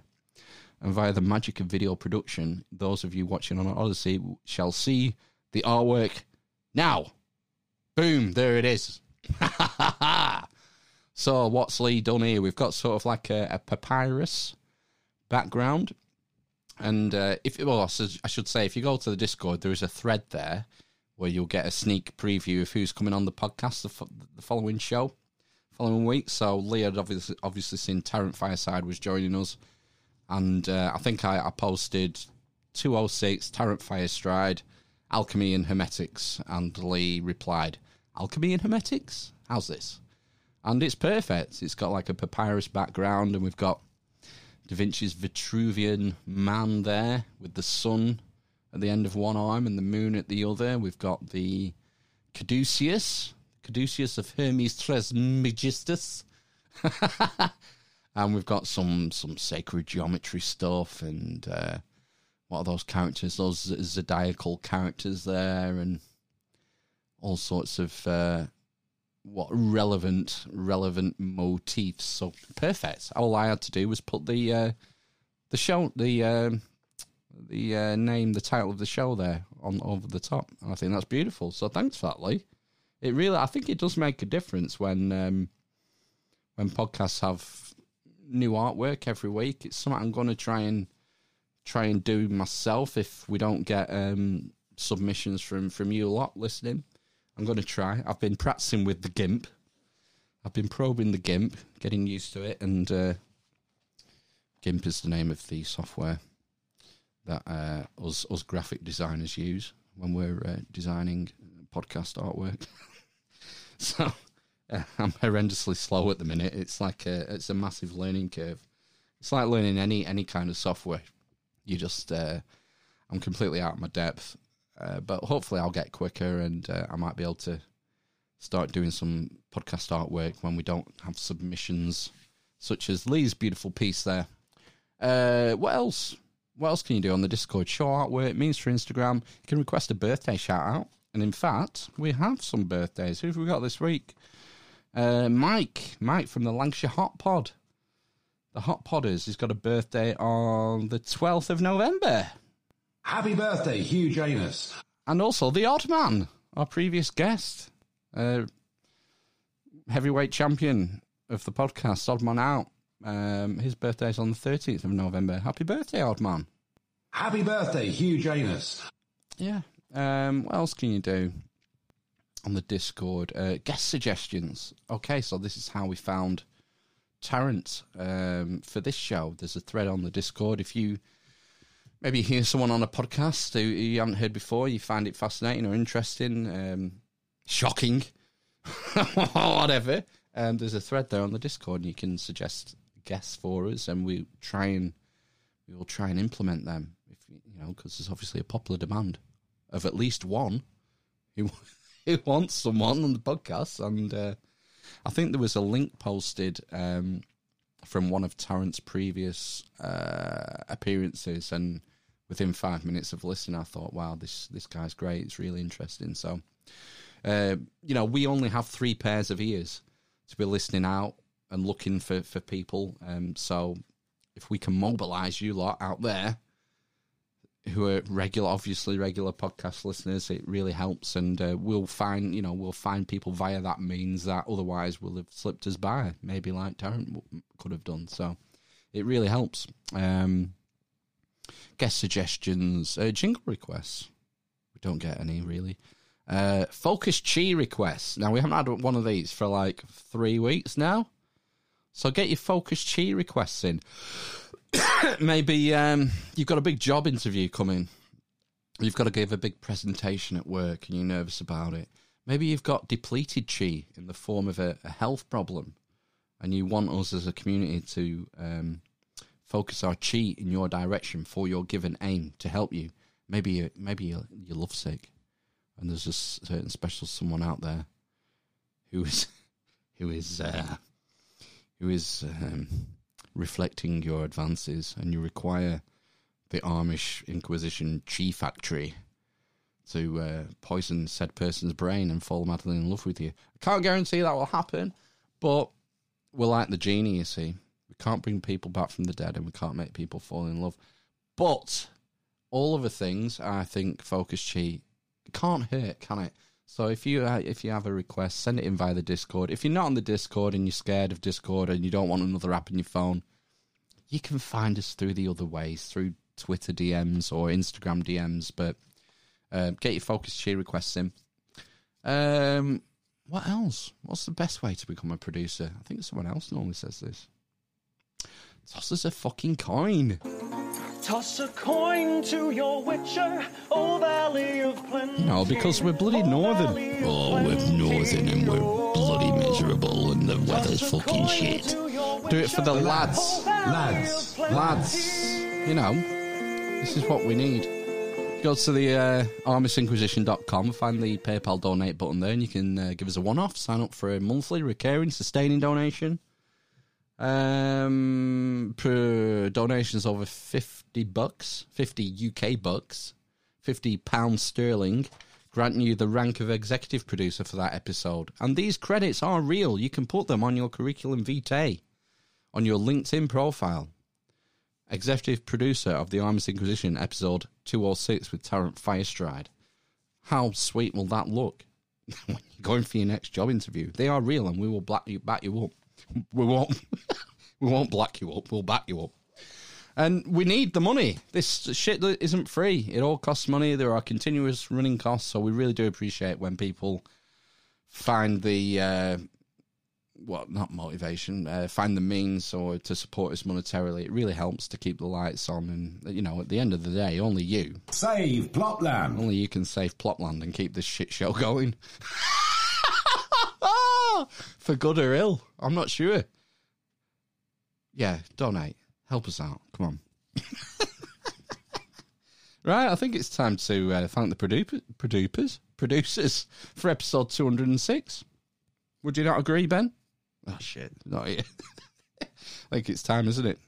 It's time to big up the man Dems. Yo. Who forgot? It's a short list. We've got Lee from The Big Conspire for that fabulous artwork. Got Slicko. Nomi Nosnodge. Thank you. You're so amazing. They are. Yeah. So amazing in their love. Literally. The best mate. It's a miracle.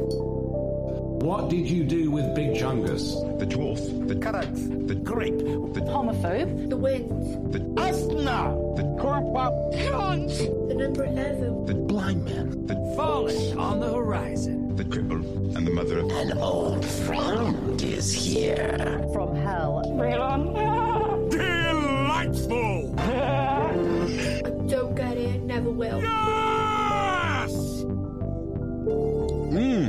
Thanks. Thanks for your support for another week and keeping this going. Everything's in the show notes, the sort of whole philosophy.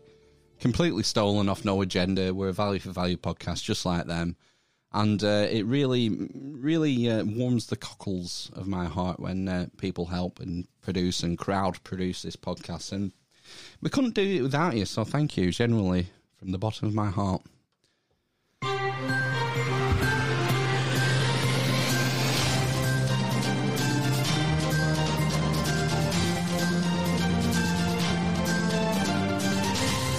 COVID-19 news. People have got to understand vaccination is going to be, in the end, your route to liberty. The magic vaccine. A big fat shot in the ass. From hell. Oh! It's just, super painful. Like a judgment day intimidating mode, like.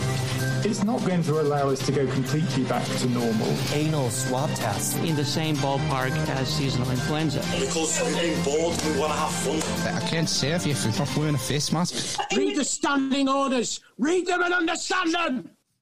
It was quite a slow week to start with on the old COVID news, and then things seem to have picked up. The main thing I've noticed is that it seems that the BMJ, the British Medical Journal, might have gone rogue. They don't seem to be following the programme because of this article, which, funny, it's like it's not been in The Guardian, the BBC, or the Daily Mail, or any of the legacy outlets, and this is why I feel obliged that I have to talk about this, because otherwise no one will fucking hear about it, because it just gets ignored. And it's this BMJ article that was published this week. Here's the title: COVID-19. Researcher blows the whistle on data integrity issues in Pfizer's vaccine trial. And I've just printed out the sort of intro to it, really, because it's a big article. I'll put the link in the show notes as ever for anyone who wants to read it and go through the details. But anyway, here goes. Revelations of poor practices at a contract research company helping to carry out Pfizer's pivotal COVID-19 vaccine trial raise questions about data integrity and regulatory oversight, Paul D. Thacker reports. In autumn 2020, Pfizer's chairman and chief executive, Albert Bourla, released an open letter to the billions of people around the world who are investing their hopes in a safe and effective COVID-19 vaccine to end the pandemic. And I quote, "As I've said before, we are operating at the speed of science," Boehler wrote, explaining to the public when they could expect a Pfizer vaccine to be authorised in the United States. But for researchers who were testing Pfizer's vaccine at several sites in Texas during that autumn, speed may have come at the cost of data integrity and patient safety. A regional director who was employed at the research organisation Ventavia Research Group has told the BMJ that the company falsified data, cha-ching, unblinded patients, cha-ching, employed inadequately trained vaccinators, cha-ching, and was slow to follow up on adverse events. Well, we wouldn't need to know about adverse events, would we, in a clinical trial? Reported in Pfizer's pivotal Phase 3 trial. Staff who conducted quality control checks were overwhelmed by the volume of problems they were finding. After repeatedly notifying Ventavia of these problems, the regional director, Brooke Jackson, emailed a complaint to the US FDA. So she raised it with her employer and was stonewalled by the sounds of it. So she decided she'd made a phone call first and then she emailed the FDA. Ventavia fired her later the same day. You don't do that. Bad move. Jackson has provided the BMJ with dozens of internal company documents, photos, audio recordings, and emails. So I'll put a link in the show notes where it details more of the problems, but it's kind of the stuff that I've been suspecting since the beginning, like mislabeling samples, not testing people who were symptomatic of COVID, not having enough staff to swab people who were symptomatic in the trial. Part of it, it's kind of like a key endpoint that when you're developing a vaccine to see who actually gets symptoms of the disease, and maybe you might want to test them and find out if they did get it, because otherwise the vaccine might be a bit of a fucking turd, mightn't it? But I don't want to go too far. Anyway, that was like the first thing, and then from the BMJ. And then their associate editor, Dr. Peter Doshi, who's associate editor of the British Medical Journal. He gave a presentation, you might call it. It was a 5-minute speech / presentation with slides at a meeting that was organised by, Senator Ron Johnson. I forget where he's senator of. I want to say Florida, but I'm probably wrong. So Peter Doshi, associate editor of the BMJ, discusses the total lack of scientific process behind the development and rollout of COVID vaccines in a meeting called by Senator Ron Johnson on the topic of vaccine mandates. So they're really going hard on the mandates over in the US. We're not quite there yet. We're a few months behind in the UK. But this is why the meeting was held, particularly this subject of mandating vaccines. And this guy decided to give a presentation. Here's his background. Dr. Peter Doshi, is an associate professor of pharmaceutical health services research in the School of Pharmacy and associate editor at the BMJ. His research focuses on policies related to drug safety and effectiveness evaluation in the context of regulation, evidence-based medicine, and debates over access to data. So it's nearly a 6-minute sort of presentation. I broke it down into 5 clips where I've sort of cut all the fat out and just tried to get the key points so we don't take up too much time. But anyway, here's his sort of intro. I'm Peter Doshi. For identification purposes, I'm on the faculty at the University of Maryland and editor at the BMJ. I have no relevant conflicts of interest, and my comments today are my own. In pharmacy school, I teach a required course on how to critically appraise the medical literature. We train students on how to go beyond a study abstract and start to pick apart and critically assess biomedical studies, not just take them at face value. I want to use my 5 minutes here to harness that spirit of critical thinking. I'm saddened that we are supersaturated as a society right now in the attitude of everybody knows that has shut down intellectual curiosity and led to self-censorship. So, I mean, the first thing that struck me when I watched the video, and you can hear it if you're on audio, but if you go and watch the video, link in the show notes as ever, he's visibly and audibly nervous. I think this is a big move for him. He's obviously a very prominent guy, prominent researcher, and he's decided at this point to speak out against the orthodoxy, which is, I think, pretty courageous. I get the impression that a lot of these researchers, eggheads, scientists, don't really, I mean, some of them do, but a lot of them aren't really interested in being in the public eye. They don't really want to target painted on the back. There are obviously, you know, exceptions like Neil Ferguson, Susan Mickey, etc. But yeah, he's visibly nervous, and he's talking about these things. He's talking about this sort of orthodoxy and monoculture we have about, and he uses the expression "everybody knows," and he's going to give some examples. So, his first sort of pass is about the pandemic of the unvaccinated, which has been language that's been used in the States, and it's also encroaching into Europe now. This term is being used in Austria and Germany, ironically, Austria and Germany, and it's going to spread across Western Europe because of what's going to happen in the winter. Anyway, this is clip 2. I forget what he says, but let's hear it. Everybody knows that this is a pandemic of the unvaccinated. But if hospitalizations and deaths were almost exclusively occurring in the unvaccinated, why would booster shots be necessary? Or why would the statistics be so different in the UK, where most COVID hospitalizations and deaths are among the fully vaccinated, as Senator Johnson said? So it's a pretty obvious point, you know. I think most people, when Pfizer made that press release and then AstraZeneca, was it J&J? Here's the other big one. mRNA one. What are they called? Moderna.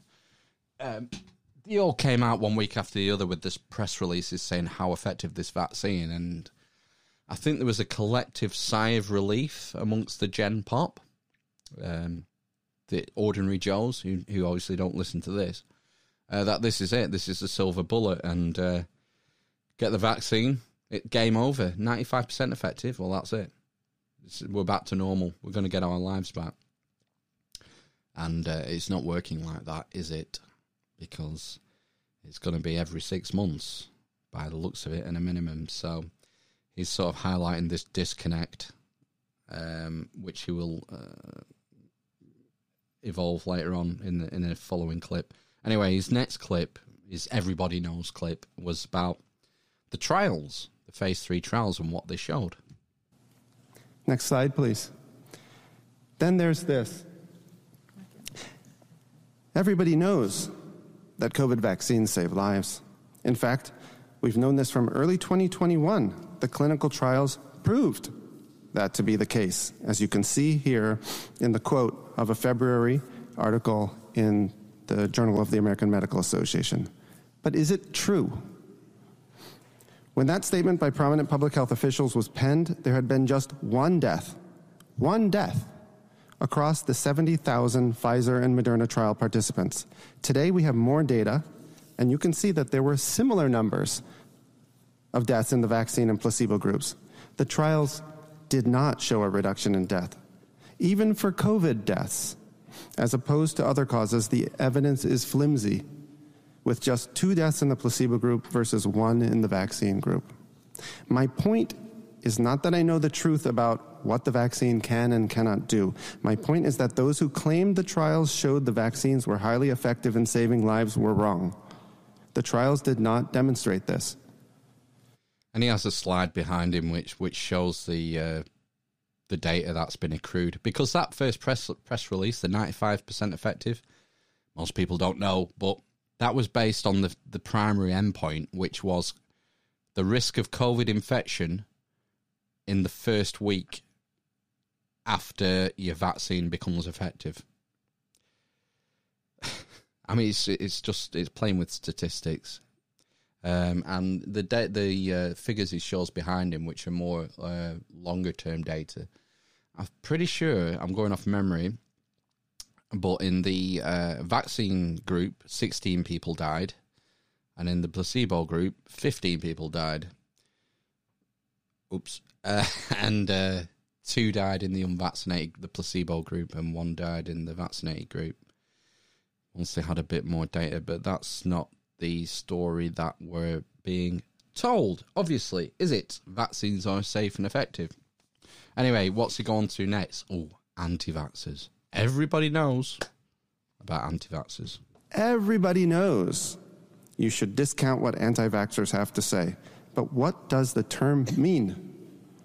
The Merriam-Webster dictionary defines it as, quote, a person who opposes the use of vaccines or regulations mandating vaccination. The first part of the definition, I expected. The second part stunned me.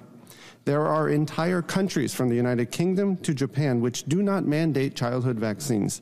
Both achieve high levels of vaccination, just not through regulations mandating vaccines. There are no mandates there, and I would wager that a large minority, perhaps a majority of the world's population meets the definition here of an anti-vaxxer. He's bang on. You know, Merriam-Webster changed the definition in, what did he say, January 2021, was it? Of what an anti-vaxxer is. And I fall under that definition because I don't think vaccines should be mandated. I don't think people should be held down and injected against their will. Wow, what a fucking filthy libertarian I must be. But and I think he's right when he says the majority of the world population would fall under that definition of an anti-vaxxer. It just shows how far we've come in the last 18 months. Anyway, then he goes on to highlight another definition everybody knows, and it's about the definition of vaccine. Next slide, please. I am one of the academics that argues that these mRNA products, which everybody calls vaccines, are qualitatively different than standard vaccines. And so I found it fascinating to learn that Merriam-Webster changed its definition of vaccine early this year. mRNA products did not meet the definition of vaccine that has been in place for 15 years at Merriam-Webster, but the definition was expanded such that mRNA products are now vaccines. I highlight this to ask a question. How would you feel about mandating COVID vaccines if we didn't call them vaccines? What if these injections were called drugs instead? So here's the scenario. We have this drug, and we have evidence that it doesn't prevent infection, nor does it stop viral transmission. But the drug is understood to reduce your risk of becoming very sick and dying of COVID. Would you take a dose of this drug every 6 months or so for possibly the rest of your life? If that's what it took for the drug to stay effective? Would you not just take this drug yourself, but support regulations mandating that everybody else around you take this drug? Or would you say, hold on a sec. Maybe you'd say that if that's all the drug does, why not use a normal medicine instead? The kind we take when we're sick and want to get better. And why would you mandate it? The point is, just because we call it a vaccine doesn't mean we should assume these new products are just like all other childhood vaccines which get mandated. Each product is a different product, and if people are okay with mandating something simply because it's a vaccine and we mandate other vaccines, so why shouldn't we mandate this?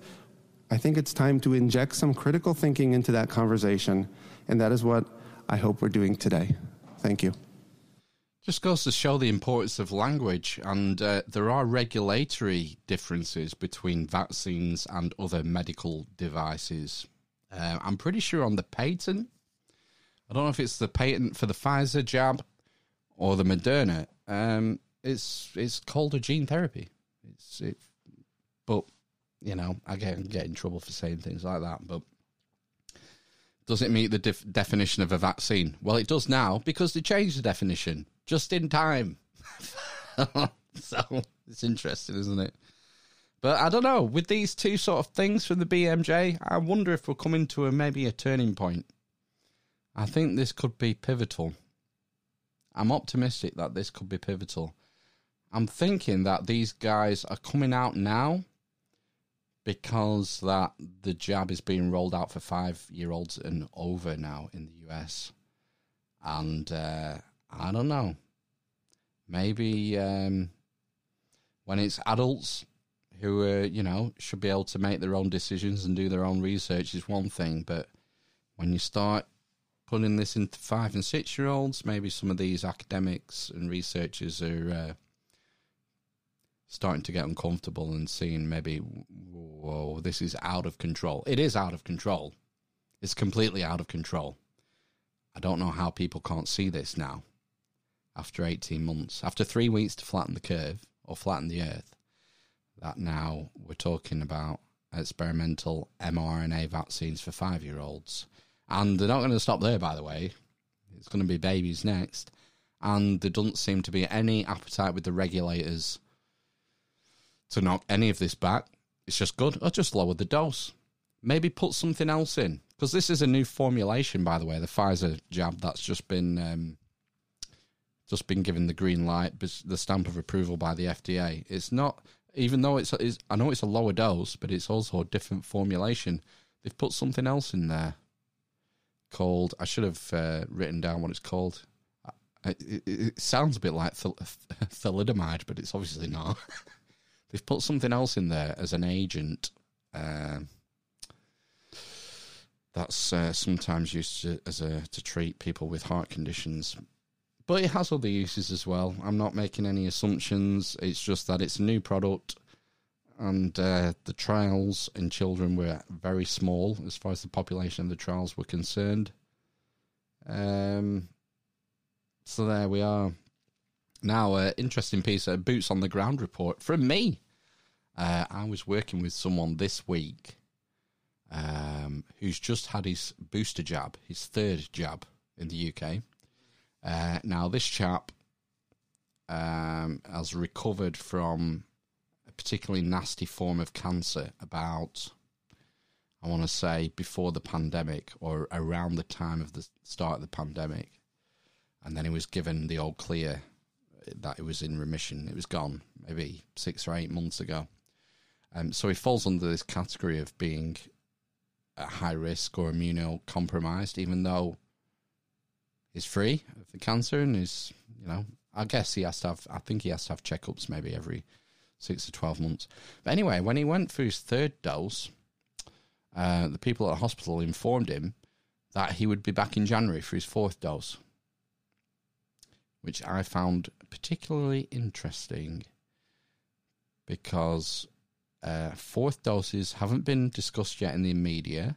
They haven't been approved by the MHRA, the medical health regulatory what's it. But the people on the ground in the healthcare system seem to know that this is a done deal, that people in these vulnerable groups are going to be getting a 4th dose. And what we're in, November, December, January, that's only 2 months. 2 months away. He's going to get a 4th dose, and he was told that the 4th dose would be smaller than the 1st, 2nd, and 3rd dose. And as far as I remember, this was the AZ vaccine. So I find that interesting because it seems like there are people in the know who know what's going to happen next year. And then there's the rest of us who are in the dark, like the fucking mushrooms. Keep them in the dark and feed them shit. So, if anyone out there has heard anything about 4th doses in the UK, let us know. I also had from the same guy another boots on the ground report as far as supply chain, cost of materials, because I'm in the building trade and so is he. There is a materials price hike coming in January. So if you were thinking, oh, well, I'll hold off on that new kitchen or those new UPVC windows or that new bathroom, I'll leave it till the new year, till all this, supply chain nonsense has worked through the system and prices come back down to normal. Because everything's skyrocketed. Timber, all building materials, plaster, UPVC, cable, based on copper prices, it's all gone up. Cable's gone up about 80, 90%. Other materials have gone up massively, more than that. So if you were holding on thinking, oh, I'll wait till the new year till it blows over, bad news for you. There's another price rise coming in January. So sorry to shit on your cornflakes. Oh. Disqualified. Anyway, let's move on to Tim Spector. He's Professor Tim Spector. He was the founder of the Zoe app, the Zoe COVID symptom tracker app, where people sign up and they, I think they take regular tests and they're part of this massive data crunching survey and they record the symptoms and all the rest of it. And he's often trying to explain like why cases aren't going through the roof because he keeps making these apocalyptic predictions like he did when restrictions were released in the summer. And, you know, he said, well, cases are just going to go through the roof. It's going to be 100,000 a day, as Neil Ferguson did and the rest of them. And what happened? Cases started falling. It's almost as if the virus is just going to do what the virus does, regardless of what we do with our non-pharmaceutical interventions. Anyway, he's often having to explain away sort of these things and rationalise them for his own head because obviously his cognitive dissonance won't allow him to entertain the prospect that lockdowns don't work. That's just not a possibility. Of course lockdowns work. Anyway, he used some interesting language towards the end of this clip that I thought bared repeating. Now, we did think we'd reach 100,000 new cases a day, but luckily the peak happened just before that. It's fallen, and it is falling slowly, not rapidly. And we're going to look at some of the reasons why it's been falling. But I think this is something we expect when cases do go up to a certain level. It triggers popular alarm. People see 1 in 50 people around them getting COVID. They change their habits and behaviours, and that's what we saw before the last. Got news flash, Tim. That's not what's happening. People aren't changing their behaviours because they see something on the BBC anymore.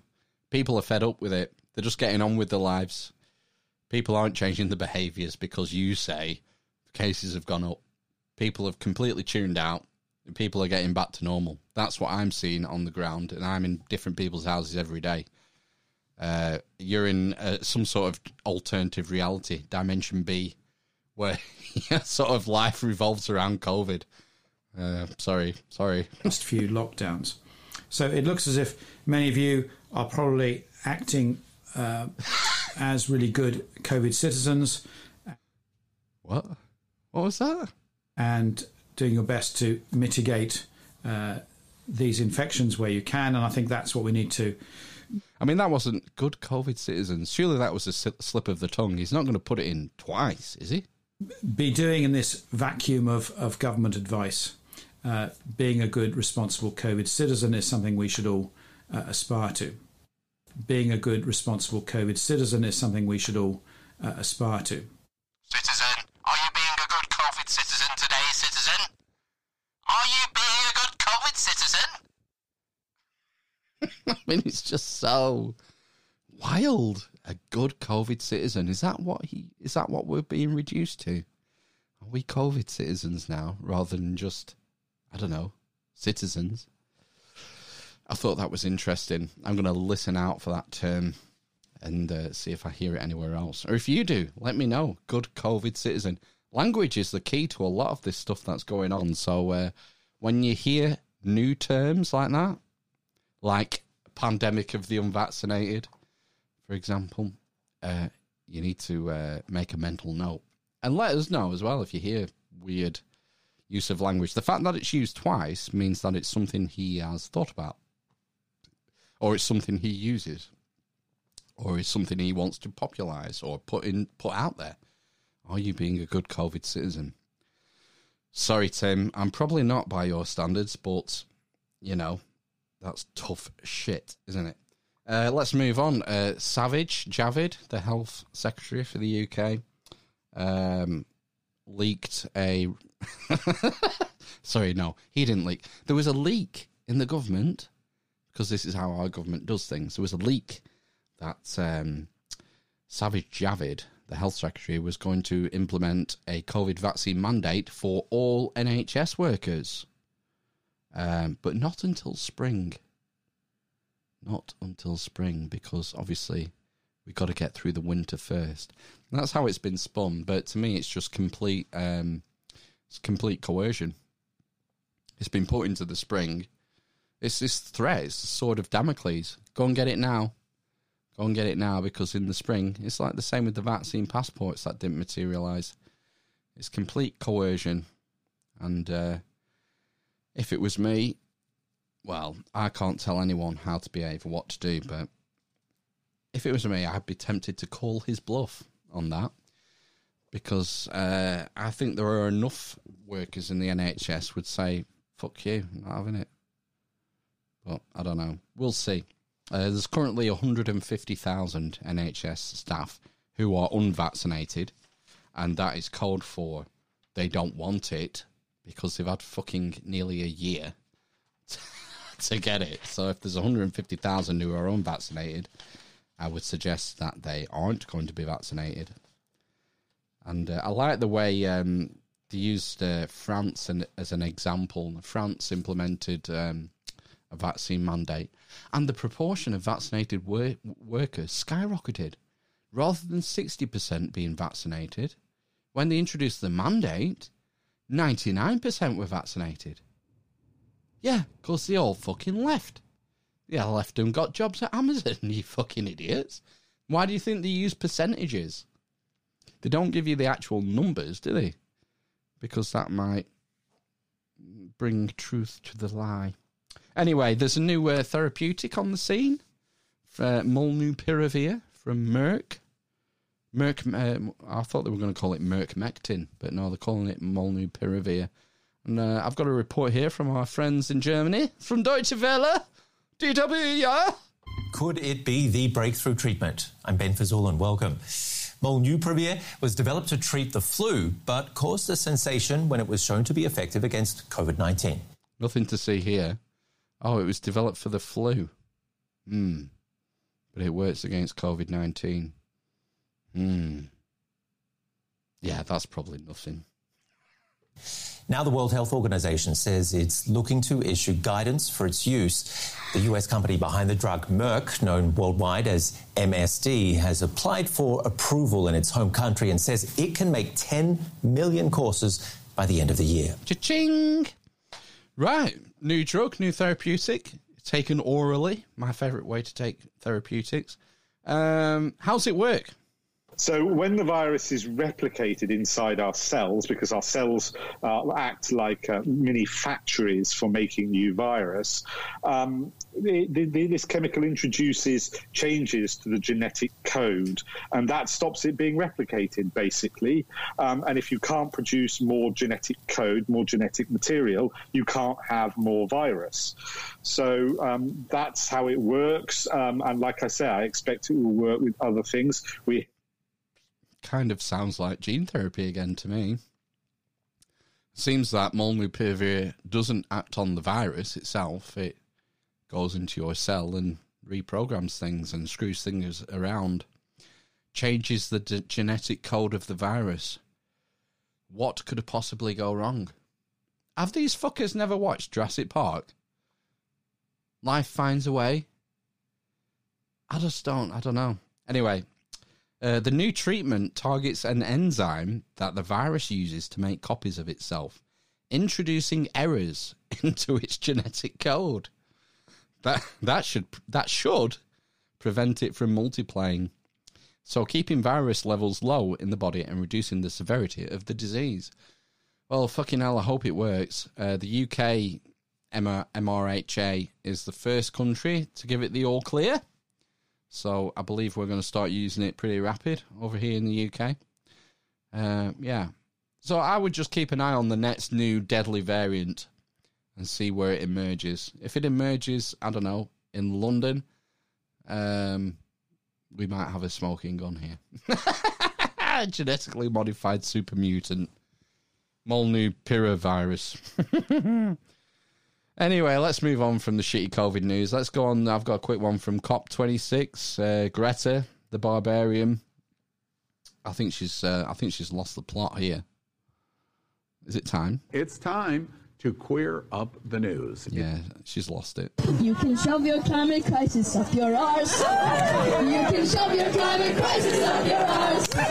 You can shove your climate crisis. You can shove your climate crisis. You can shove your climate crisis up your arse. I don't know what's going on there. Has no one told her that that's the song that the UK protesters sing when they're protesting against the climate change lobby? Yeah, there's been a breakdown there. She's definitely lost a speechwriter. Here's her speech that she gave in the car park, because they won't let her in now. She's served her purpose. She's out. Greta is out. She's on the scrap heap. And here's a speech. Inside COP, they're just politicians and people in power pretending to take our future seriously, pretending to take the present seriously of the people who are being affected already today by the climate crisis. Change is not going to come from inside there. That is not leadership. This is leadership. Yeah! This is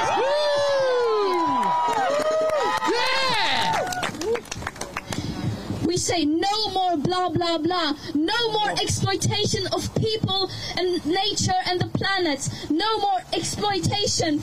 No more blah, blah, blah. No more whatever the fuck they're doing inside there. She swore. We're sick and tired of it, and we're going to make the change, whether they like it or not. Yeah. They have to keep on going for too long. We're not going to let them get away anymore. Yeah. We are not. You know, where's the catchphrase? Where's the how dare you? The people are suffering. She used the blah, blah, blah again. She's already done that once. She need a new soundbite, but she was lacking in the car park there. Kind of feel sorry for her. I wonder if it's dawning on her now that she's done. She's not going to be involved in this process anymore, and she just sort of needs to scoot out into obscurity because the people in charge don't want to hear from her anymore. Anyway, let's move on to the big story from this week, from the UK, the story of David Fuller. This was the moment the police finally caught up with one of Britain's most prolific and debauched sexual offenders. We're from Kent Police. David Fuller was arrested after advances in DNA evidence tied him conclusively to the murders of two women 34 years ago. You're under arrest on suspicion of the murders of Wendy Nell and Caroline Pierce in 1987. Wendy Nell and Caroline Pierce were both abducted and murdered by Fuller, their deaths dubbed at the time the Bedsit murders. Tonight, Wendy's family finally know the man who killed their daughter has been brought to justice. It hasn't sunk in yet. It's going to take a long while. Although the guilty plea won't change anything deep down, as the pain and loss will always be there, it's good knowing he will not be in a position to hurt or cause any more pain. On the back. So, a double murder has been solved, 1987, so 97, 2007, so 35 years ago, with, I believe it was his brother, who maybe signed up for some DNA testing thing. What's it called? Not eHarmony, that's a dating site. Forget what it's called now. But anyway, that's how they fingered this guy, through his brother's DNA sample. And you think, oh, right, a double murder's been solved. A cold case with new DNA evidence. That's fantastic. Okay, is that it? Is that the end of the story? If his chest of drawers, it looks like he's got some hard drives in there, I would say. Hard drives? What? Police also discovered a hidden cache of hard drives at Fuller's house. On it were videos of him abusing bodies in the now closed Kent and Sussex Hospital mortuary where he worked as an electrician. What the fuck? What? Abusing bodies? Little did we know what we were going to find when we went to arrest David Fuller at his home address. You know, a treasure trove from his perspective of just the most abhorrent and horrendous offending against deceased bodies. When challenged, he admitted the heinous crimes. I am admitting the offences, but I don't really want to go into detail. It's not known precisely how many bodies Fuller abused. What, like 5? 10? 10 bodies? How many bodies can you abuse as an electrician? But police believe it may be in excess of 100. Oh, shit. 100. Ranging in age from 9 to 100 years old. And this is probably the craziest story I've heard in my life. This guy was an electrician, he must have been some sort of maintenance electrician. And he worked for 2 hospital trusts, one of which has closed since. But this was going on up to last year. And the only reason that they found out was because of this DNA evidence pointing him to this double murder in the late 80s. So he's got away with murder twice in the late 80s, got a job in a hospital, and then just starting fingering dead grannies. What? I mean, it really makes you think, how fucking broken? How broken can someone be? And he recorded everything. They said in one of the reports, they said there was over 200 storage boxes in his garage. 4 million indecent images. I mean, it just fucking boggles the mind. There's going to have to be a documentary, I guess, isn't there? Netflix are going to have to buy the rights or something to this, and then crazy, like the mother of one of the recent victims, a young girl, decided to, when she was informed of what had happened, that this David Fuller had abused her daughter's body, young daughter. I think she was maybe in her late teens or 20. I think she died in an accident or, a tragic death of a youngster. And the police informed the mother that this fucking ghoul, this monster, had abused her daughter's body. She just fucking went in the kitchen, grabbed a knife and started marching to the police station. I'm going to kill that fucker. I'm going to put this knife right through his heart. Like the police officers who were on site rang it in to the police station saying, this mother's gone mental, and she got arrested. I guess you have to arrest her. You have to stop her before she hurts someone or hurts herself in the process. But I don't know what you do with a person, a human like that. I mean, it's just absolutely mind-boggling how broken someone could be. And it makes you want to think, I'm interested now in what's his backstory? How does someone become this fucking broken in the head to abuse over 100 dead bodies from the ages of 9? Fuck me. Honestly, 9-year-old dead child. This isn't huge. I mean, we're getting into sort of spiritual, moralistic territory here, but and I'm sort of against the death penalty on principle because sort of in my heart, I don't think the state should have the right to take someone else's life. It's like a fundamental principle. But this might make me change my mind because, as far as I'm concerned, this guy is too broken to be a human. But I don't know. It just boggles the mind how someone can get to this stage. And we need to get off this. Let's finish on something... disqualified! Let's finish on something more uplifting. Gino De Campo is back on This Morning. My favourite Italian chef. This Morning is the sort of flagship ITV morning magazine programme hosted by Holly Willoughby and Phil Schofield. And the resident chef, Gino De Campo, he's got a reputation for being a bit of a lad. He's back, and he's often criticised for putting his foot in it with his English. My English not so good, you know. Anyway, they were discussing the invention of tiramisu, the famous Italian dessert, and Gino gives us a little geography lesson using Holly Willoughby's body as a map. And, yeah, Your finger on your belly button. Now, if that is Rome, okay, in the Piemonte region here is where the Savoiardi biscuit come from. Right. On the other side is Treviso. Treviso is where Ado come from. So it could be very, I think it could be the truth, the fact that they got the Savoiardi. I'm really concerned if he's going to talk about Sicily here. No, Sicily's all the way down there. Phil knows where this is going. He telegraphs it. That's a good operator, TV operator's mind there. Gino, don't tell us about Sicily. Gino said, "Oh, Sicily, right down there. It's at the ankles. We don't have to worry about Sicily." But if your belly button is Rome, I was born in Naples, which is on your side. Yeah. Your hip. He gestures to Holly's hip. But I went to school on where the Vesuvius is.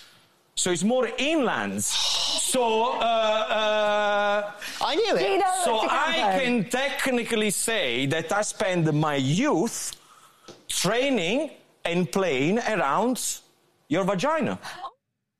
You don't give a fuck. I spent my youth training and playing around your vagina. Oh my God! Oh my God! There's nothing wrong with that. It's nothing wrong with that. It's just a word that everybody knows, and that's what I've been doing geographically. Geographically, yes. I'm a geography teacher. And maybe stick with the I should be a geography side teacher. of things. No, you really should not be. I'm not sure. People will remember things if I do my geography thing. Nowadays, nobody remembers anything. Amen.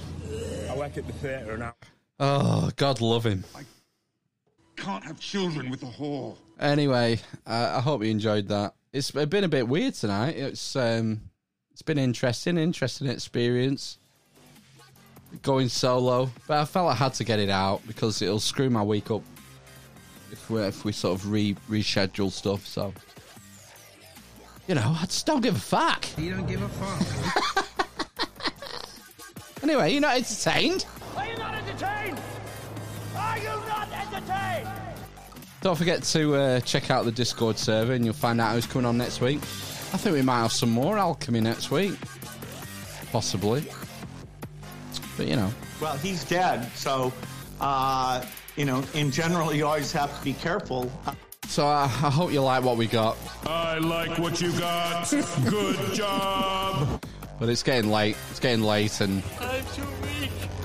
Don't kill me, please. I look like a war-hardened goblin.